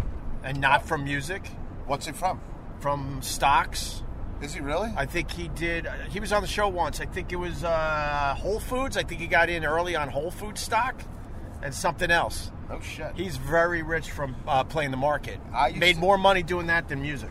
He had a sandwich shop in New York City called Little Sandwich Shop or something. Yeah. And I remember he invited a bunch of chefs like to come check it out. Oh, really? And like quietly. Yeah. So he was like watching us, but like he wasn't saying it was like I don't know how it worked, but he just wanted to get like feedback, but he didn't want him to know, like he was being such a celebrity in his head, like I don't want him to know it's me. I want real feedback. Right. And we were all in here like cow piss. This sucks. Da-da-da. And we never heard from that again. But that was pretty funny. Was it bad? Yeah. It wasn't that good? Well, it was like his music. It was too complicated. You know what's funny about this road trip, too? I had a bag of cookies that I was too scared to introduce to Carl and Robert. Well, it shouldn't be Robert because his mom light on the chocolate scales. I mean, Oh, that's right. Remember? Yeah, and I didn't know how to tell him. I guess now. Straight out. Oh, I did. Wait, what? Wait, He what? doesn't do this for a living, right? You said. What was it? My Your mother made molded chocolate, and he goes, "Yeah, I could tell. There's air bubbles in it." I told her the whole thing. She goes, "But did he like it? He didn't hate it, but I don't think he'd buy it from you." Well, that's fine as long as your friend got a minute of happiness. Okay, Robert's just babbling about his mom's chocolate. Yeah. I got bored. I get so bored. I love when you get bored. It's my favorite. I got great focus. You do, but not You when got the ADD and I got the great focus, but let me tell you that. but I've learned, yeah. and I learned this from my brother, who has zero bedside manner. Right. Let me tell you the story. So my brother, let's start with my mother. Okay, my mother does a lot of shitty things, right? I think we got similar moms. That's why we get along. Right. So my brother, when he first started doctoring, hashtag doctorizing, right? He would send samples. It's illegal, but we're Cuban, so no coppa, no stoppa. You know what I mean? Like, but he would send samples to my mom, like, hey, listen, if this hurts or something, and he would send pills and do this. My mom started a syndicate in the condominium. She started prescribing to people in her condo. So my brother finds out. He's like, Ma, you're going to get my license revoked. What the fuck is wrong with you? This is for you. You have some kind of fucking third world Blue Cross clinic fucking going on the 4th floor. There's a line of Cubans. Like, I'm waiting for their pills at 4 o'clock. Waiting for their meds. It's a fucking mess. So my mom got pinched. They took all the samples away. So when my brother would show up to Miami to go visit my mom, in my grandmother's room, my mother set up a makeshift medical office for my brother and had 10 Cubans on the couch waiting for my brother to check something that hurt. So she would set all these people up in the condo so my brother would give them free fucking checkups. No. Yes! That rules. Yes! So my brother's like exhausted, probably killed 4 fucking people in surgery that week, and he doesn't want to think about anything. Here's a bunch of dying Cubans. So one day, this guy comes and he goes, he brought like his x-rays and stuff. And he says, George, my doctor says that, I have this or that. He goes like, this kind of cancer, this, and I don't believe him because I feel great. But I got the x-rays. My brother goes, it's hard for me. He goes, let me bring down this shit. He puts the thing against the window, the x-ray, so he can read it right. He goes, well, your doctor was wrong. The odds of you actually being alive right now are crazy. He says, you have this, and this.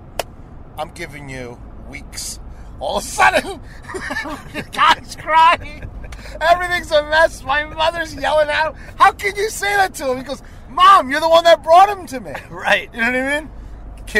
Clinic spooked all the other Cubans. That was it. Clinic closed. I looked at my brother and go, George, was it that bad? He goes, Wow. And then that was it. He canceled the whole clinic. That was it for Mommy's clinic. Oh. She was trying to make a few bucks on the side, huh? Unfucking believable. Did people sort of give money or something for the service? No, these are hardcore Cubans, bro. Like, I'm sure my mom got the free espresso at 3 o'clock. That's what I mean. Maybe a couple sugar cookies. Here's a chicken. Yeah, hey, I'd like to see your son. He's a little ham dip. Right. Right.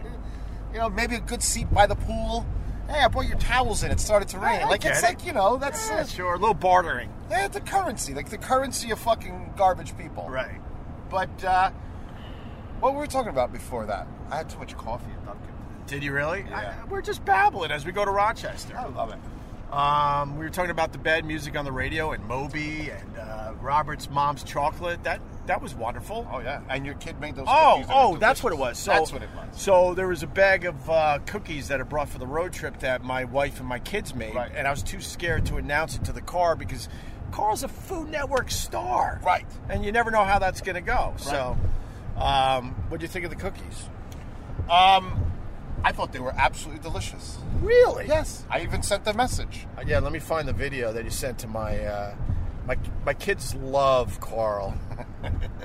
And you sent this, and then I'll tell you what my wife wrote back. Very good job, Chef. I really appreciate these cookies. Can you hear that? Let me try it again. Hold on. Do it again. Joey, boost up the value. Yeah, he will. Very good job, Chef. I really appreciate these cookies. And I called them Chef because that's the ultimate sign of respect, because they did something nice. So we sent the video, and my wife wrote back, "That's so nice, I might cry." Oh. And then she wrote, big smiles from the kids. They're so happy he likes them because he is a chef, they said. See? So you really like the cookies? I did. Actually, I like the cookies. They're ice cream cookies, I think they're called. Yeah, I don't know about that name, but well, it's a recipe that is in my wife's family for a long time. Right. And so I think don't know who got it from what book a long time ago, but those are French Madeleine style cookies. Really? Yeah. They're tasty. They're delicious. So, I was going to tell my brother. Does she have any Pennsylvania Dutch in her? She's no miners. Miners. Yeah, her family, they were a bunch of miners back in the day. Miners. Where tough. Where would they come from? Like the hills of Pennsylvania. But where were they? Were they German? Right? They're German. They're German. Where were the miners? Like weren't they? Like the West Virginia miners were German, right? I guess I don't know. Or Polish, Hungarian. No, you're right. Right? Yeah, Robert. You're right. You're absolutely right. My people are from there too. Yeah, you're right. All right. One of my favorite documentaries that no one else likes except me is the one, I don't know the name of it. Joey's going to add it in here. Right, Joey? Poor guy. We know nothing. I love that he's our Siri. Yeah. So there's a town in Pennsylvania that I'm dying to go to. Maybe we'll hit it on the way back. The town that's burning? They're burning under the ground. Yeah, I want to go to that too. Well, I beat you both to it already, folks, because I am an avid Appalachian Trail hiker. In fact, when I lived in New York, which was only 6 years ago, I used to hike sections of the Appalachian Trail up at Bear Mountain and in New Jersey and, of course, Pennsylvania. And that town is called Centralia, and it's been burning because it's a mining town. It's been burning since 1962. If you really want to get a history of this town with a little humor in it, read the book A Walk in the Woods by Bill Bryson. It'll give you everything you need to know about this town and what it's like to hike through it. You got to be careful because you can easily be swallowed up by the land.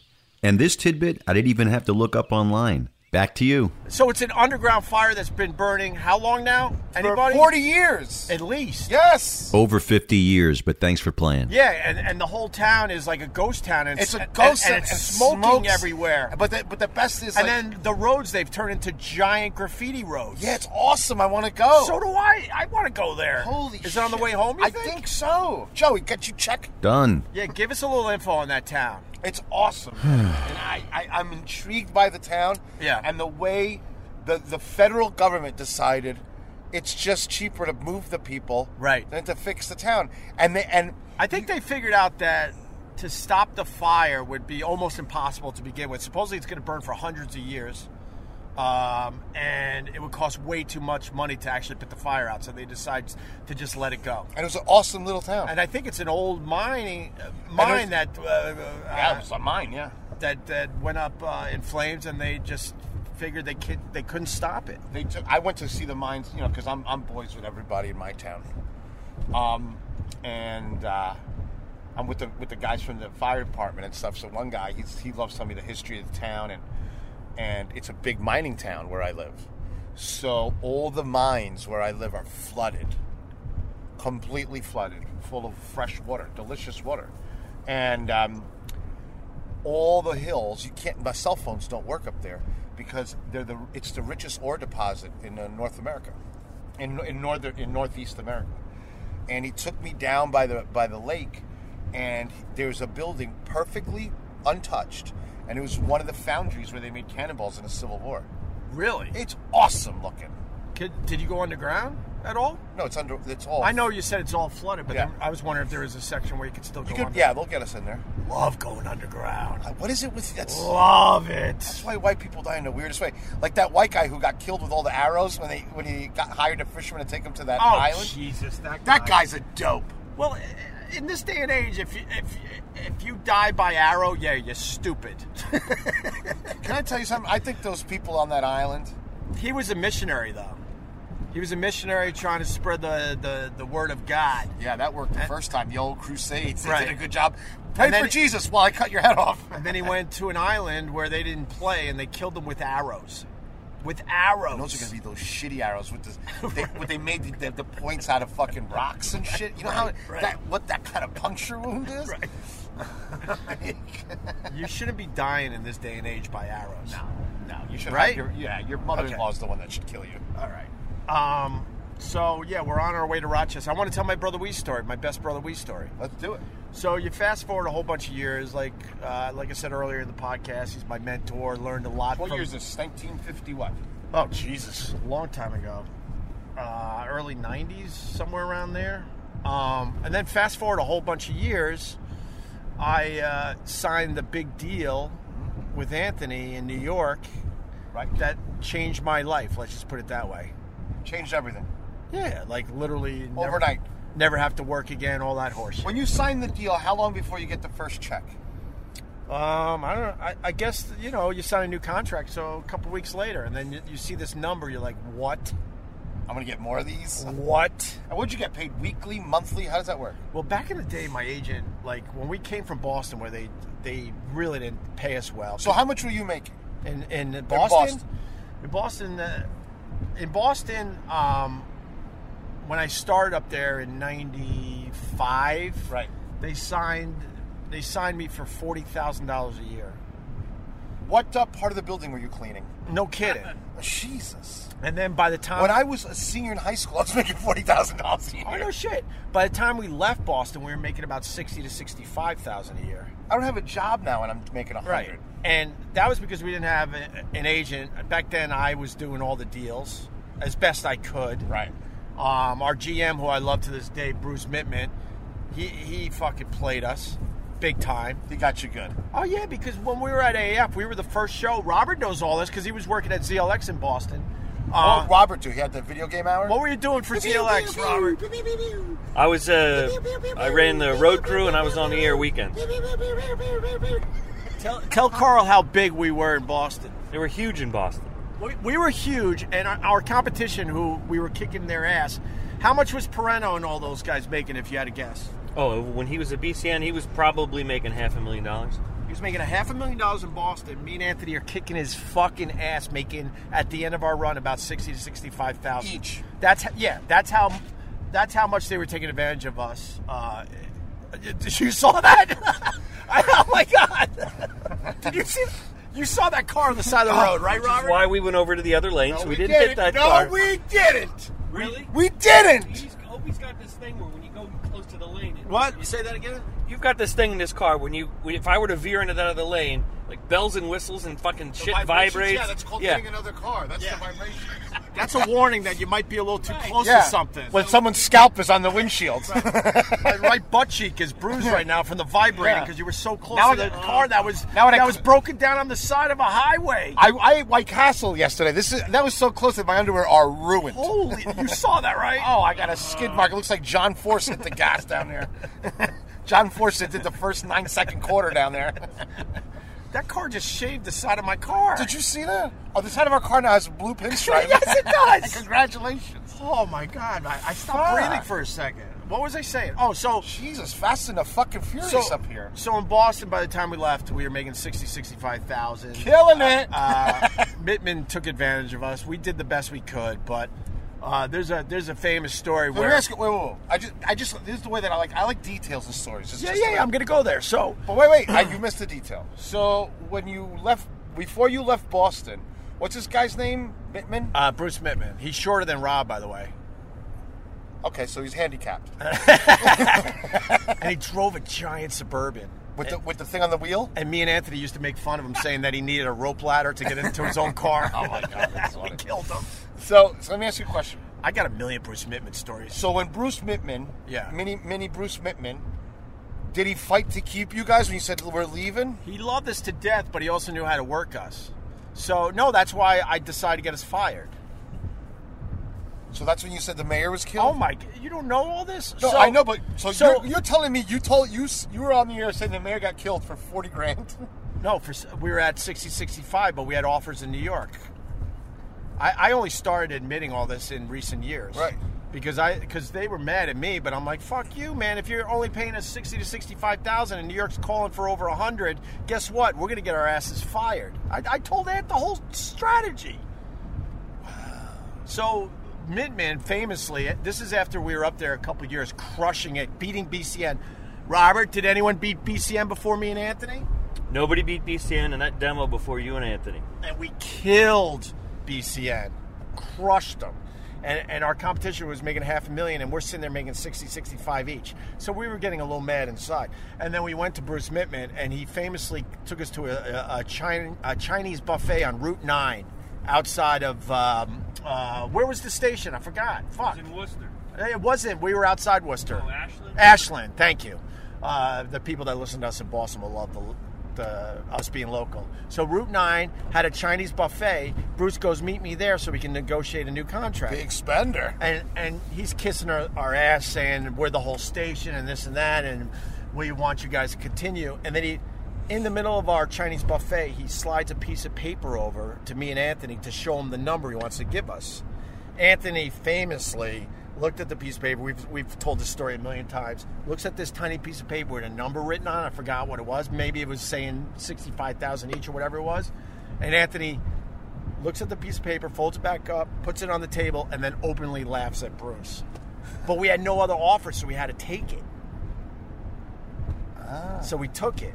So then, next thing you know, New York is starting to sniff around. They want us. And we flew down for an interview at, who did we meet back then? I guess we met corporate. They're like, we want to bring you to New York, and we're both New York guys, at right? $65,000 a year, you flew down. Would you come down in a biplane? They paid for everything, obviously. Oh, good. So, and then they look at us and they go, it's too bad that you guys just signed a contract because we would sign you tomorrow. And a little light bulb in my head went, okay, this is what we got to do. We got to go back up to Boston and get our asses fired. So I didn't know how we were going to do it. This was the days, Robert knows. Robert's an old school radio guy. These were the days when you got fired for a big radio stunt. Radio stations all over the country wanted you. Yep. They wanted that fucking exposure. Now, if you do the big stunt and get fired, they pretty much ruin your career. Thus, then, why we're podcasting. Anyway, so glad I jumped on this train. Chew, motherfucking chew. So we go up to go back up to Boston, and I'm like, we just got to get ourselves fired, and these guys are going to hire us. Long story short, mayor's prank, April Fools. Let's tell the whole city of Boston the mayor died in a car accident. We got our asses fired. Worked perfect. But then we go down to New York. We get fired, and then I call my connections in New York, like, all right, we're free. We're now fucking fired, right? And they got cold feet at first, like, that was a biggie. That one was a biggie. So then corporate, I forgot his name. He goes, I'm going to fly you down to Washington. You got to meet the head of programming for CBS Radio. Dan Mason? Yep. Dan Mason. Thank you, Robert. So Dan Mason calls and says, we're flying you to Washington tomorrow. Me and Anthony fly. We pack our bags like we're going to fucking have a good time in Washington and do this interview. We walk into his office. We talk to him for about a half hour. I explained the reason why we did all this, right? Behind closed doors. He knew that it wasn't something that we were just stupid about, that I really thought this out and said, this was a way to get out of our contract. He goes, all right, I'm satisfied. I'm going to call you a cab to get you back to the airport. I'm like, we thought we were going to stay in Washington for the night. We flew back and forth. So you walk around with your luggage? Yeah. Fucking hillbillies. So he was satisfied by our half-hour meeting in the sticks. We get a ride back to the airport. We're back in Boston for fucking dinner. And then fast forward, they're now negotiating a contract for us to start in New York, either at K-Rock or NEW, but then Howard didn't want us at K-Rock, so we had to go to NEW. That's a story for another time. Right. But I remember my agent calling me and going, first offer is $100,000 a year. I go, fucking when do we sign? He goes, relax, I'm going to get you way more. And he did. It was a little, well, he probably, I don't remember the exact number, but it was over 100 G's, which was life-changing for me. Fast forward a couple of years, now Q104 wants to put us in mornings up against Howard. CBS Radio freaks the fuck out, and they had a clause in the contract where they could match any offer, and that forced them to make all these changes in all these radio stations to put me and Anthony on in syndication afternoon drive. and keep us away from Howard Stern and mornings. That deal was for the big. That's when it started. That was the big seven figure. Nice. Big 7-figure. And no more Honda Accord with the fake No, sunroof. and even more than that. Life-changing. So, were you like Oprah when you came home? You get a car. You get a car. You get a car. It was insane. I didn't know what to do because my whole life I truly just never had money. So how it relates to Rochester, Brother Weeze has always been my boy, and I came up to go on a boat trip with Brother Weeze and his wife and my girlfriend at the time, and to celebrate a little bit, right? I wanted to show Papa. Brother Weeze is my friend, my brother, and like a father figure to me, and my mentor. He's all those things, all those categories. So I come up, I'm like, let's go and celebrate in Rochester. So we go up to Rochester. We're going to go to Brother Weeze's boat. We stop at Wegmans on Wegmans on Monroe Avenue, and then we're going to get a bite to eat. So we're on Monroe Avenue, and we're ready to make a left turn into this restaurant. And then Robert comes and crashes into it. 2 lanes of traffic are completely stopped and give us a hole to make the left turn into this strip mall to eat before we go on our boat trip. So the guy waves us on. Weeze puts his hand up like thank you and makes the left, right? There's a fucking turning lane, a 3rd lane turning lane. Oh, boy. Bro, car hits me going at least 40, 50 miles an hour. He's in a giant truck. So we get T-boned right into a telephone pole. The whole car gets pushed about 20 feet into a telephone pole. Jesus Christ. He pops all 4 tires. All the airbags go off, right? Smoke in the car. Have you ever been in a car crash with the airbags? Yeah. It's fucking terrifying, right? I go sideways because the car hit right where I was sitting in the front. I was in the passenger seat. My nose hits the rear view mirror and breaks it. Right. All of a sudden, I'm like, holy shit, I got to get the fuck out of the car. So me and Weeze climb out his window on the driver's side. Airbags blown out. His wife and my girl at the time are in the back seat still in the car. We save ourselves. Perfect. We save ourselves and go, oh, maybe we should save them too. Yeah. And we pull them out of the car. Long story short, my nose swells up to 3 or 4 times the size immediately. God. All our groceries, because we went to Wegmans, it was a pickup type of truck, all over Route 9. Now I'm getting my roads mixed up. Monroe Avenue, sorry. And all of a sudden, Weeze looks at me, and I'm shaking like, holy fuck, I got to go to the hospital. I got to fix this fucking nose. He looks at me, Vietnam vet, did a bunch of tours in Vietnam. Looks at me, he goes, doesn't look that bad, bruh. Let's do the boat trip anyway. I'm like, all right. So we go inside. We have lunch. I have a few shots to calm the fucking nerves. Nose is just a mess. Wait, don't you wait for the cops or anything? The cops showed up to write out the report and stuff. He calls a guy. I don't know who to this day. That's why you and him get along. Right. He's got guys like Carl's got guys. Next thing you know, somebody pulls up with a brand new fucking truck for him. We gather up all our groceries, what we can off the road, off the side of the road, put it in his truck. And then we still went on our boat trip with me and my broken nose. This was literally a week after I signed a 7-figure deal to do syndicated radio. Wow. Yeah.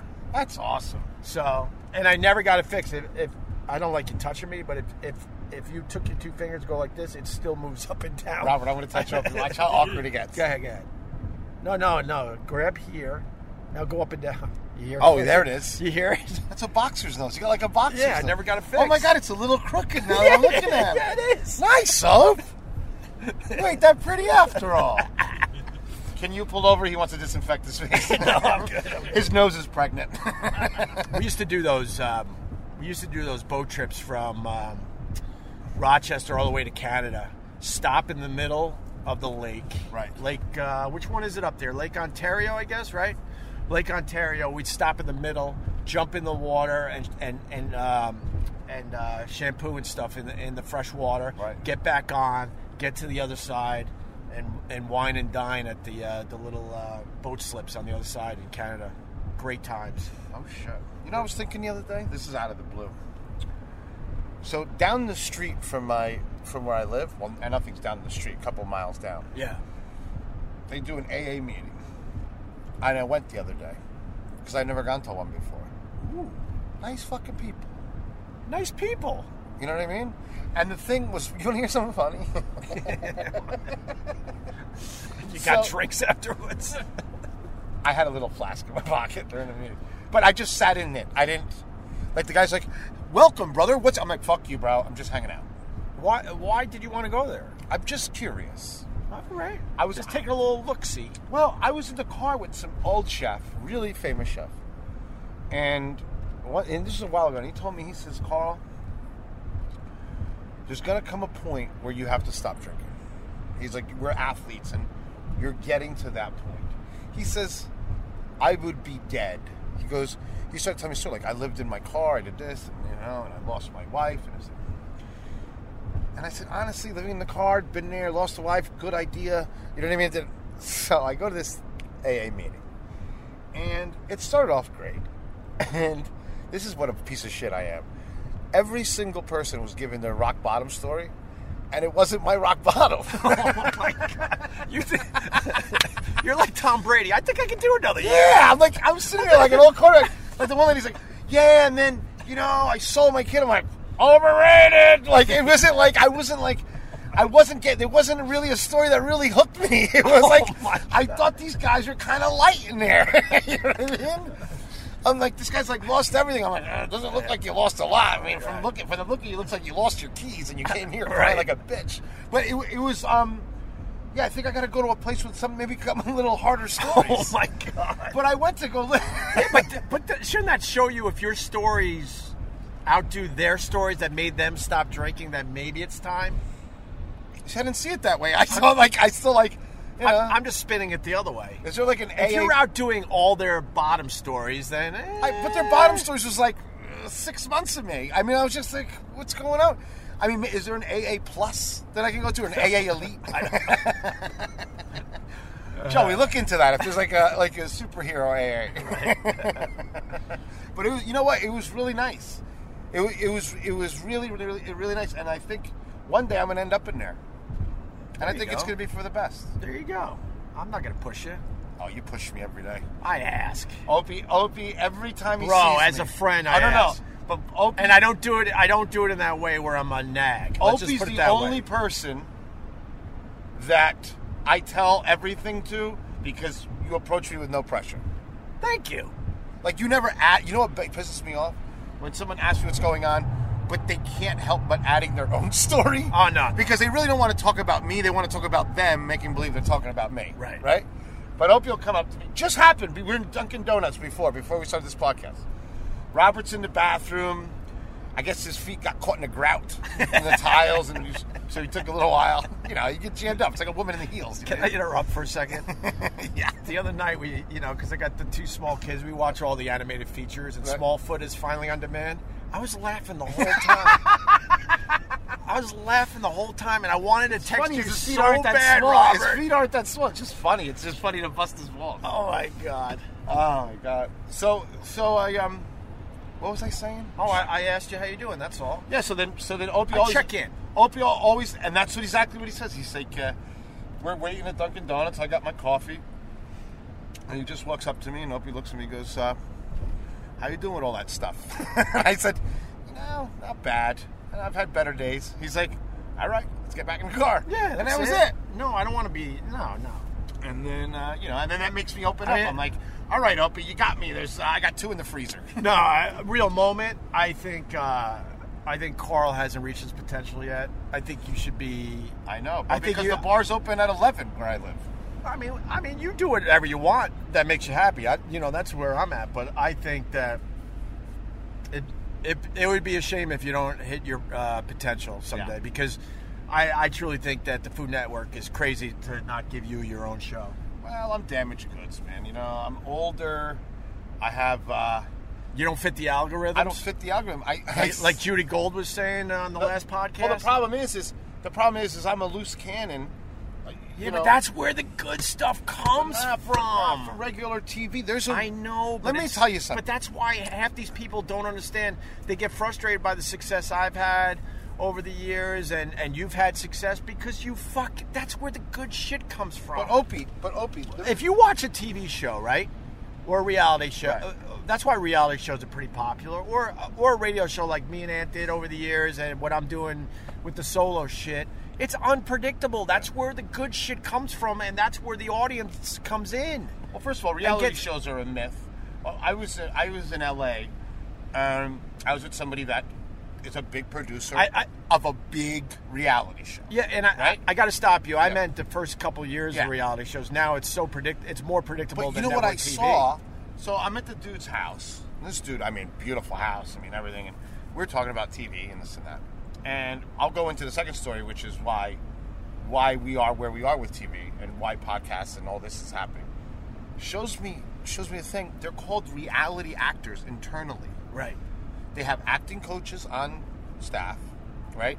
They have scripts, but they call them overviews, scene overviews. But it's a soap opera. Right. It is all bullshit. And what it's turned into is an unbelievable... there's an actress that you'll hear about sooner or later, probably when this podcast comes out, that she's launching a makeup line. And they're building a reality show just to launch this multi-million-dollar makeup line. Jesus. And people just go in hook, line, and sinker. So now shows are like QVC. It's all product placement. Right. It's a giant fucking commercial. It's too bad. It's unfucking believable. But, cooking TV and all this that's why everyone's struggling. And, that's why Discovery Channel, not Discovery Channel, that's a big channel. They have to, but it's hard to get traction on TV.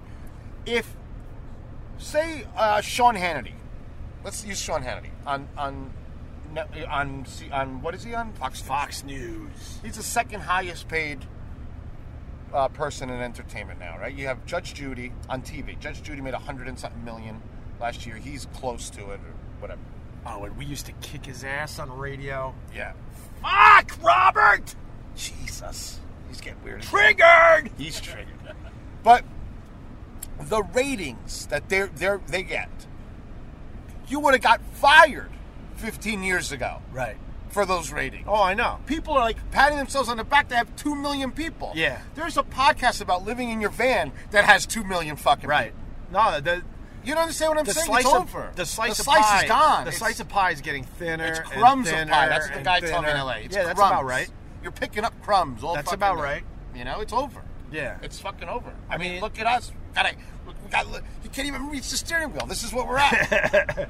We're going to die in this car. Bro, when I was at the peak of my success, right, we had a massive radio show before phones, right, before social media. That means you had so many more people that were desperate for entertainment. Right. The numbers we were doing were insane. No one will ever get to that level again. No one will. No. And the reason they won't is because did you feel that? I felt it. I'm trying to be cool because I think he's annoyed. You think he's annoyed that he's going to kill us? He can't be mad that he's going to murder 2 celebrities. I've had a couple thoughts, I'll be honest with you. Did it get close? His swerving's a little scary, right? And then I'm thinking... I almost told you I loved you at one point. Yeah, man, this is it. Then I'm thinking, we didn't really vet him properly. You didn't. And what if he's one of these guys like... He's the Mike Sappho of driving. All of a sudden he's going to give us some speech, and then next thing you know, he's going to do that hard turn to the right into a ravine. God, that scares the shit out of me. I don't want to die in a car with you and Rob. I kind of had that thought. I want to see Diana King. Deanna King? I call her Deanna King. It's sexy. Oh, yeah, all right. So, Deanna King. Robert, do you have a road story for us, brother? Now you want a road story? Yeah, I do. Yeah, not the one that you're talking about today when you fucking kill us. I gotta concentrate on this. Yeah, one. Yeah. This turns a little too much. Cool story, bro. Oh my God. What else? What are we gonna do with ourselves, huh? Well, what we're gonna do is we could wrap up this podcast. How long have we been talking? We did pretty good. What is it? Pretty good doesn't mean it means we haven't done. Or we could wrap up this segment. No, we're good, man. Did you feel that swerve? There's a couple swerves. Not gonna lie to you, Robert. A couple swerves. Right? Don't you feel it? A little bit. You getting ready for Christmas, brother? It's right around the corner. Hell yeah, man. What are you doing for Christmas? Going to Boston Market. Again? You know what? I'm happy. You don't believe me? I am, man. I really am. I'm happy. I'm having a good time. You seem like you're out of the darkness. I am out of the darkness. I've been there for the whole trip. Holy fuck. You know, I hang out with a lot of young people. I think young people have this thing figured out. What thing? These millennials, you know how everyone says they're stupid and they're snowflakes and everything? Yeah. I think they're 100 times smarter than us. Really? They share cars, they share housing, they share everything. They save money like we don't. They're not cemented into a mortgage. They're not getting married. They're having sex with each other if they want, if they don't. They're Snapchatting pictures of their balls all over the fucking place. And meanwhile, we're these analog people in a digital world just getting in trouble for saying, fuck you, black guy, on fucking Instagram. Some dumb shit. Getting mad at some president that's a billionaire with a plane. And they're just living their fucking life. I finally feel like I'm detached from the new generation. Yeah. I hung in there a long time, but like, you're right, with Uber and Lyft and the rest of them, these kids today, they're like, why would you ever fucking own a car, you stupid old man? I was talking to this kid. And then the dating apps? What? I was talking to this girl. I don't think half these people are going to ever settle down. No, I was with this girl. She was 23, and I'm telling the story of my marriage and stuff, and she's looking at me like I'm insane. And then she's like, well, why? I don't get it. Like, why would you do that? And I'm like, what do you mean? She's like, why would you, like, move in with her, and, like, with her other family? Like, I don't get it. Like, why does she want your dog? What? And I'm like, the girl doesn't even understand. We were conditioned that this is what you have to do. You gotta fall in love, move to the suburbs, get a fucking job, buy the fucking minivan. And she's like, why would you get a minivan? Why would you sell your Ferrari? You know what I mean? And I'm like, what the fuck? So commitment's going to be very different for these kids. It's unbelievable. Very different. Why would this girl dead in the face? I was like, can we make out? She's like, you mean kissing? I'm like, shit. I'm like, yeah, kissing. She's like, yeah, of course. I'm like, it can't be like ringing a doorbell. This is the best thing in the world. But this is how twisted the new generation is. You say, can we kiss, right? She goes, I haven't even shown you my pussy yet. I know. Well, because it starts with that. She didn't say that, but if she did, I'd say, well, said it. I've said it a couple times on the podcast. That's a hello today for these kids. Oh yeah, it's like I've said it many times, but here's my dick, here's my tits, and then that's how their relationships start. I've got in my DMs in the last year, I'd say I've gotten 25 naked girls.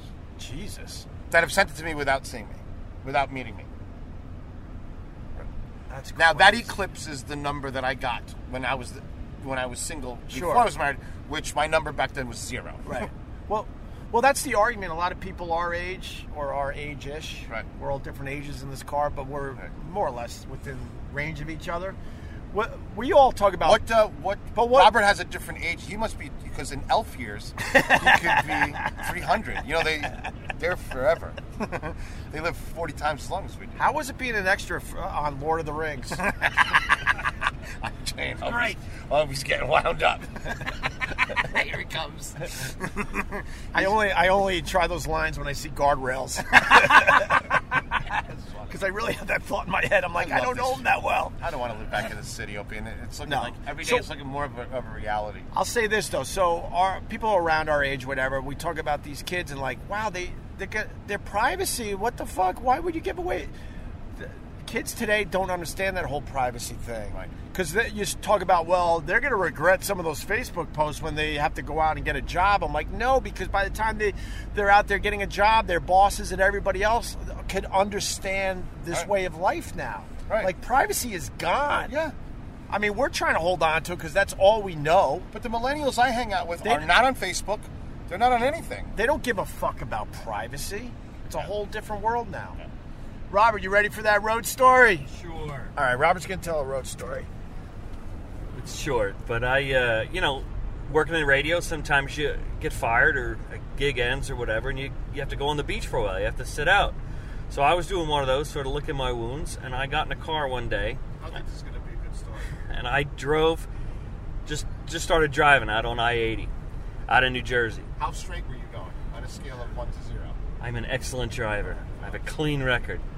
And then all of a sudden, I'm just sort of in the zone, and I don't know how many hours later it was, 12, I guess. I look up, and I basically driven all the way through New Jersey and Pennsylvania, and I'm in Ohio without even blinking. You just sort of locked into that. So I realized, all right, I gotta pull over now, right? I kind of get out of the zone.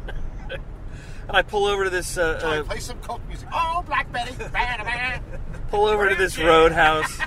On your home of rock and roll. Nice. Common Brother Weeze. And I pull over and, get a night at this motel, and I go across the street to this, roadhouse bar kind of thing. And I'm eating and I'm drinking, and, there's a local girl. All right. We start chatting. And all of a sudden, she's like passing through, too. She was going to Cincinnati. I spent the night with her, and I took her to Cincinnati. And we had a nice, Did you give her a hickey on her Adam's apple? She was shorter than me.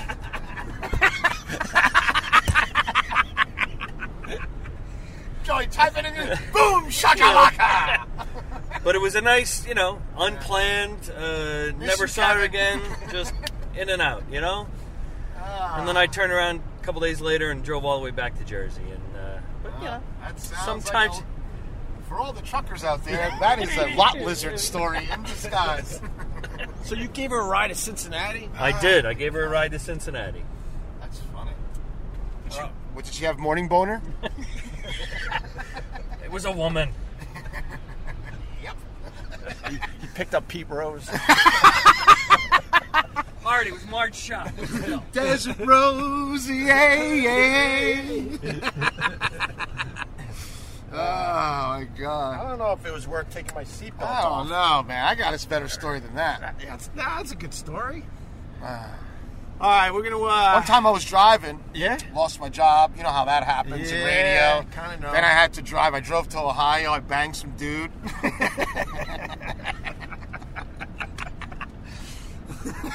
And it wasn't gay because it wasn't in my state. 500-mile gay rule.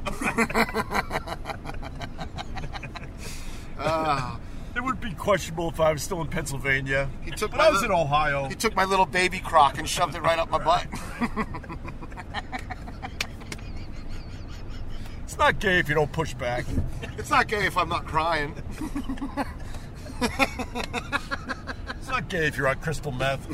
Exactly. Because I drove through 3 states at 100 miles an hour in my PT Cruiser. That's painted pink because I won the awards for Mary Kay. I won Sales Girl of the Year at Mary Kay. I'm sorry. I'm getting vicious back here. I'm like a cage tiger. We're getting punch drunk.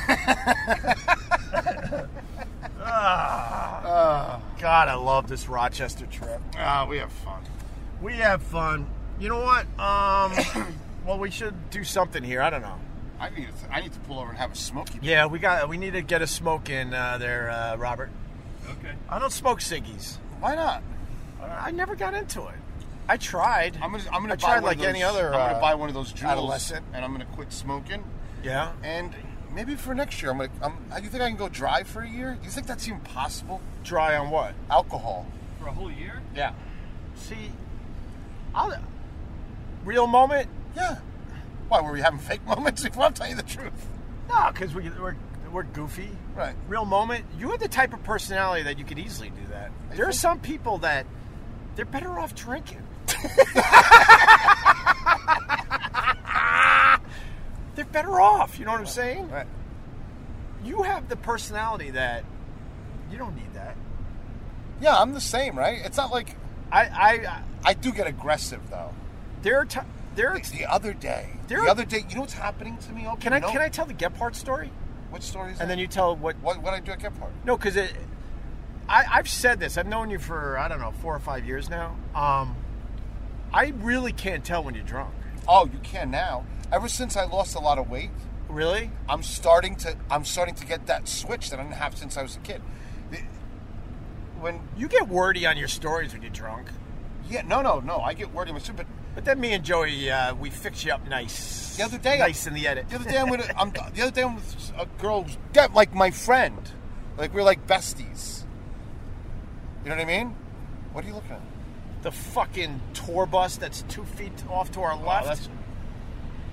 Rubbing is racing. We got Cole Trickle on behind the wheel. Hit the pace car. Willie Nelson just passed us on the left. Oh my God! He did the sign of the cross when he saw us. That's a band's bus. Yeah, that is. Unmarked. That's usually the first sign. Yeah, but anyway, the other day I heard you. Go ahead. The other day I was with this girl. We joke around about dating or whatever. And I was drinking all day. And I decided at one point, I said, all right, that's it. Grabbed her and mauled her. Right. I mean, she was great with it. Right. But I'm like, that's not. It set off a chain of events that I didn't want. Oh, okay. So I'm starting to realize, like, maybe I'm getting to that point. Is that possible? It's possible. I'm very self-aware. That's what's kept me alive this long. Yeah. Like, I'm one of those people that have my conversations with myself, like, you're fucking up, bro. You know what I mean? You're getting weird. Right. And I think I'm getting to that level of saturation. Is that possible? It happens to the best of them, of course. I am the best. I will tell you the Gephardt story. The picture. Can I tell the picture story? I don't remember the picture story, so go ahead. No, I told you, though. No, you just showed me the picture. Like, can I post this? I'm, no! Yeah, that's the story I want to tell. So, we're at Gephardt's. It's a funny picture. It's a great picture. But it was shocking because I don't remember it. That was the episode where, Sherrod drilled me at the end of the episode.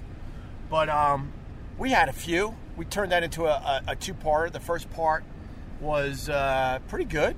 And then the second part, the wheels were off. And I'm like, you know what? I think people would like to hear us with the wheels off. Yeah. You know what I mean? So after that whole Gephardt's, Jesus, it's getting foggy. How's he in fog? You think he can't be better than he is in clear, right? You know what? Wow, it's really foggy. Oh, I love this. All right, anyway. So we do the Gephardt's podcast. Both parts came out very well. People seem to like them. And then we're near the bathroom. And Carl goes, come in here. I'm like, awkward. So I go in the Gephardt's bathroom with Carl, and Carl goes, I want to take a picture. So, I don't remember that. So he drops his pants and sits on the fucking toilet, says, take my picture. I'm laughing my ass off. It's a hilarious picture, by the way. And we take the picture. And then I forget about it. And then the next day I'm in my apartment and I'm going through my phone and go, holy shit, I took that picture with Carl in the bathroom. Right. So I just assumed if you said take this picture, I could post it. Yeah. But something in me said, well, you should check with Carl. What made you say that? Losing millions of dollars in a contract?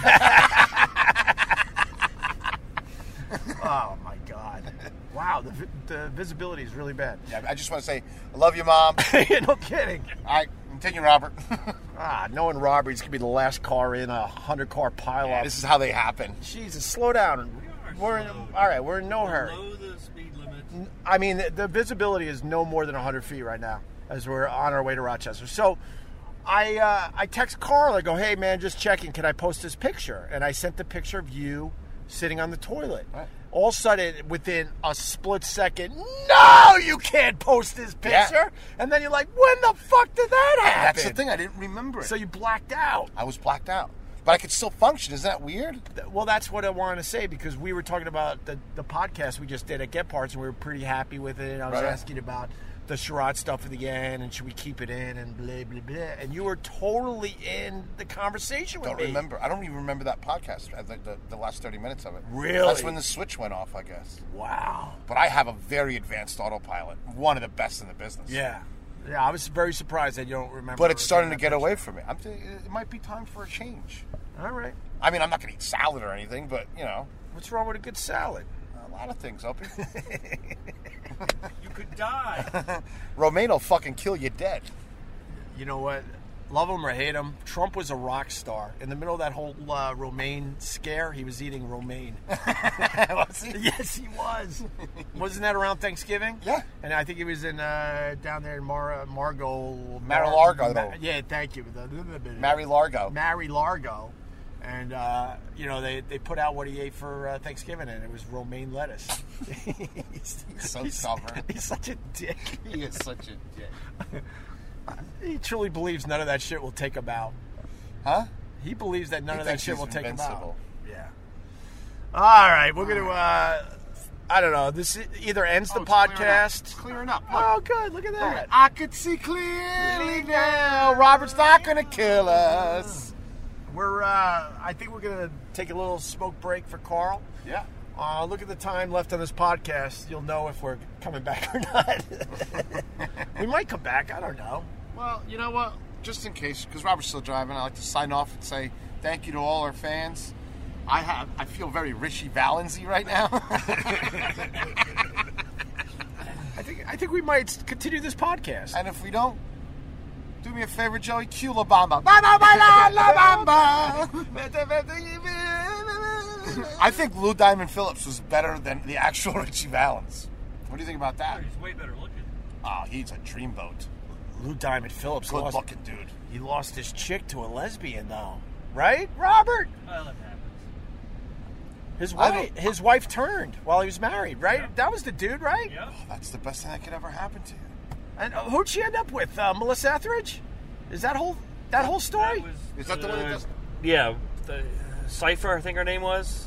But that's not who she's with now. Melissa Etheridge isn't. But they were together. Yeah, so... That's the one that does the Heart Puppy song? No, that's Sarah McLachlan. Same thing. On your home of rock and roll.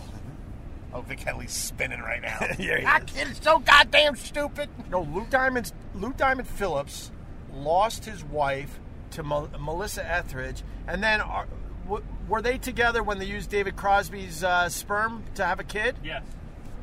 Yes, they were. They were together. David Crosby's the surrogate father, or the sperm donor, not a surrogate father, the sperm donor for their kids. How crazy is that? These people should be in prison. These celebrities are so nuts, man. They're insane. They're insane. Right? Like, don't they do crazy shit all fucking day? Why would you... someone's got to say it. Why would you look at David Crosby and go, yeah, I need his sperm to have a kid? Now, you got to look at David Crosby when he was in his 20s and 30s. He was a very handsome man, and he's very talented. He's a great singer-songwriter, so why would you want those genes? Yeah, that Cincinnati story makes a lot more sense now. Says the guy that looks like David Crosby.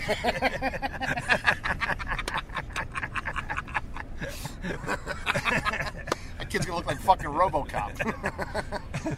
Oh my God, he just hit the gas. Oh, no. Oh my God. I'll show you. I love that dude in Cincinnati.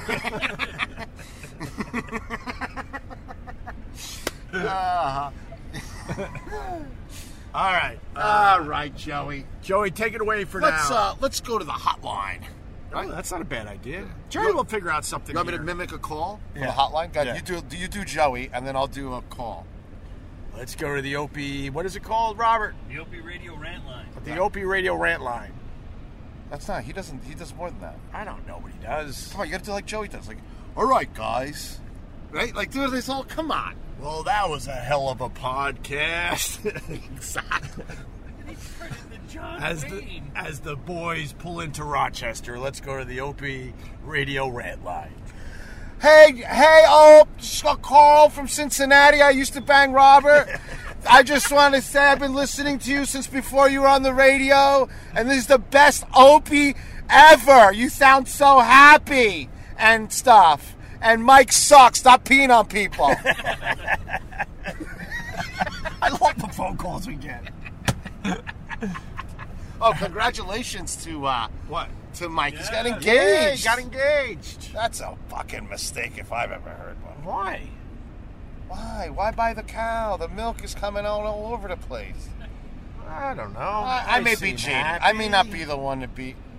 You know, believe it or not, people could get married and be happy. Impossible. I don't think anybody's happily married. I think people are happily complacent. Whoa, what about me? I don't care about you. Now, you seem happy, but I don't think there's a lot of married couples out there that are. Well, okay, so yeah, there's always an exception to the rule. You actually seem very in love. You all the time. You're like, oh, what do you? I'd love to show. You know, you do that. It shows me that you actually love your wife, which blows my mind. You actually care to like share things with her. Like we're like somewhere like, oh, Linz would love this. I'm behind you, like, Greg. But I mean, that shows that you're actually, we're good. and you're really good. You're really in love with your kids, which is nice. Thank you, sir. That's nice. But most relationships that I see, and I'm around a lot of them, that people aren't happy. Well, because they settled. But you know what's funny? You got to take your time with that shit. Just because the sex is good, or. But you're thinking about it as a guy. I look at it as women. I talk to a lot more women than I do men, obviously, because I really don't care about dudes. But a lot of the women that I know are very unhappy because they've been coached. They're still part of this old generation where they're coached that they had to get married and they had to do this, and they have careers and they have all this shit. They give up a lot. They give up their body. They give up their job. They give up everything, and then the dude just turns into like Peter from Family Guy, like after fucking 3 years, and he wants to have a man cave, and he barely touches her. You know what I mean? And she's just fucking coming out of the gym looking dope, and he's just fucking in his fucking George flannel from Walmart, complaining. You know what I mean? Like that's how because trust me, you know, I service a lot of these needs. I like your angle on this. You never hear the female point of view on that. Like they give up a lot. I like that. Like the dude's like, dude, I can't believe I watch football. She's like, I fucking carried 20 pounds of human for you. You know what I mean? Like when you tap into these women's unhappiness, it's unfucking believable. Have you ever been in a kibitz, like when they all get together? Oh my God! You give a couple fucking jugs of sangria, the shit, and it's the same thing. Like the dude, you know, girls like, oh, my wife looks different. She does. How about you, brah? Like you're looking crazy. You gotta try to keep yourself together too. You gotta look good, bro. I work hard, man. You do. I work hard to try to keep my shit together. Well, you look good. I mean, try, man. Fuck. You can't take any of that shit for granted. You can't. At all. Girls, remember, one thing that I learned in my 43 years of living, girls look around as much as we do, or even more. They're just sneakier about it? They are the sneakiest. They're the sneakiest mammal in the kingdom. Gawk. What? They don't gawk. They don't stare. They like what Carl was saying. They're very careful, surgical, strategic. More stealth.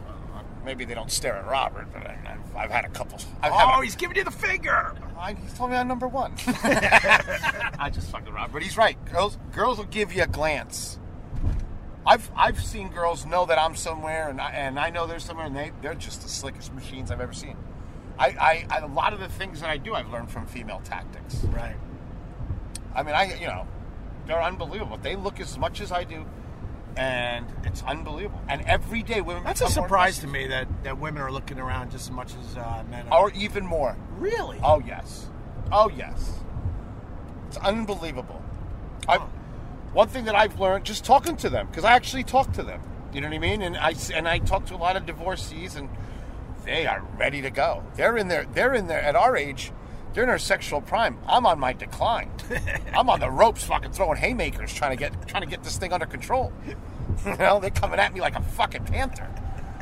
I'm throwing fucking everything I got into it. I'm on the ropes and I'm going a full Nelson, just like no mas, Roberto Duran. I'm good. Can we please go to Starbucks and get a little coffee poo? I'm fucking exhausted with you. Oh, that's funny. I'm like, you don't want to watch a weed something or nothing? Like, right. It's crazy. I mean, just look at that when that book came out, 50 Shades of Grey. These fucking girls were eating that shit up like candy. It was unbelievable. And they talked to each other about it. And the whole book was this guy just great sex, donkey punching this fucking girl all over the apartment. And they couldn't get enough of it. I avoided that shit. Yeah, no, I bet you everybody around you did. Well, the movie did great, right? Everything did great. Even the 50 Shades of Grey fucking bathroom candles they were selling at Bed Bath & Beyond did great. Yeah, that franchise made a fortune. What? It was like Disney for horny fucking married women.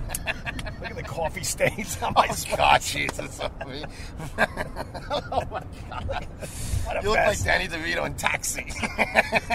What a fucking mess. He's so dumpy right now. All right, we're going to pull over and get a cigarette. We might continue, we might not. It's really going to be up to Joey to figure all this out. We're in Syracuse, brah. Joey, take it away. Okay, now to the contrary of what Carl thinks I say after Greg throws it to me. All right, guys, I usually say, so there it is, or simply, thanks, Greg. But today, I'd like to commend our Robert for getting the boys to Rochester in one piece.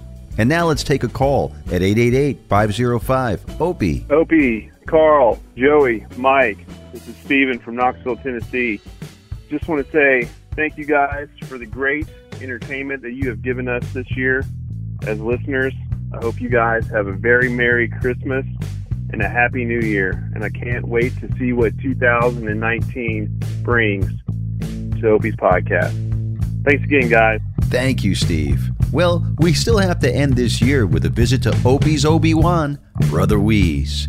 And then we'll take a small break on Christmas and New Year's just so you don't get caught off guard. But before that, a shout out to Travis from Longville at T_from Longville. He's getting married this week. Yeah, dead man walking.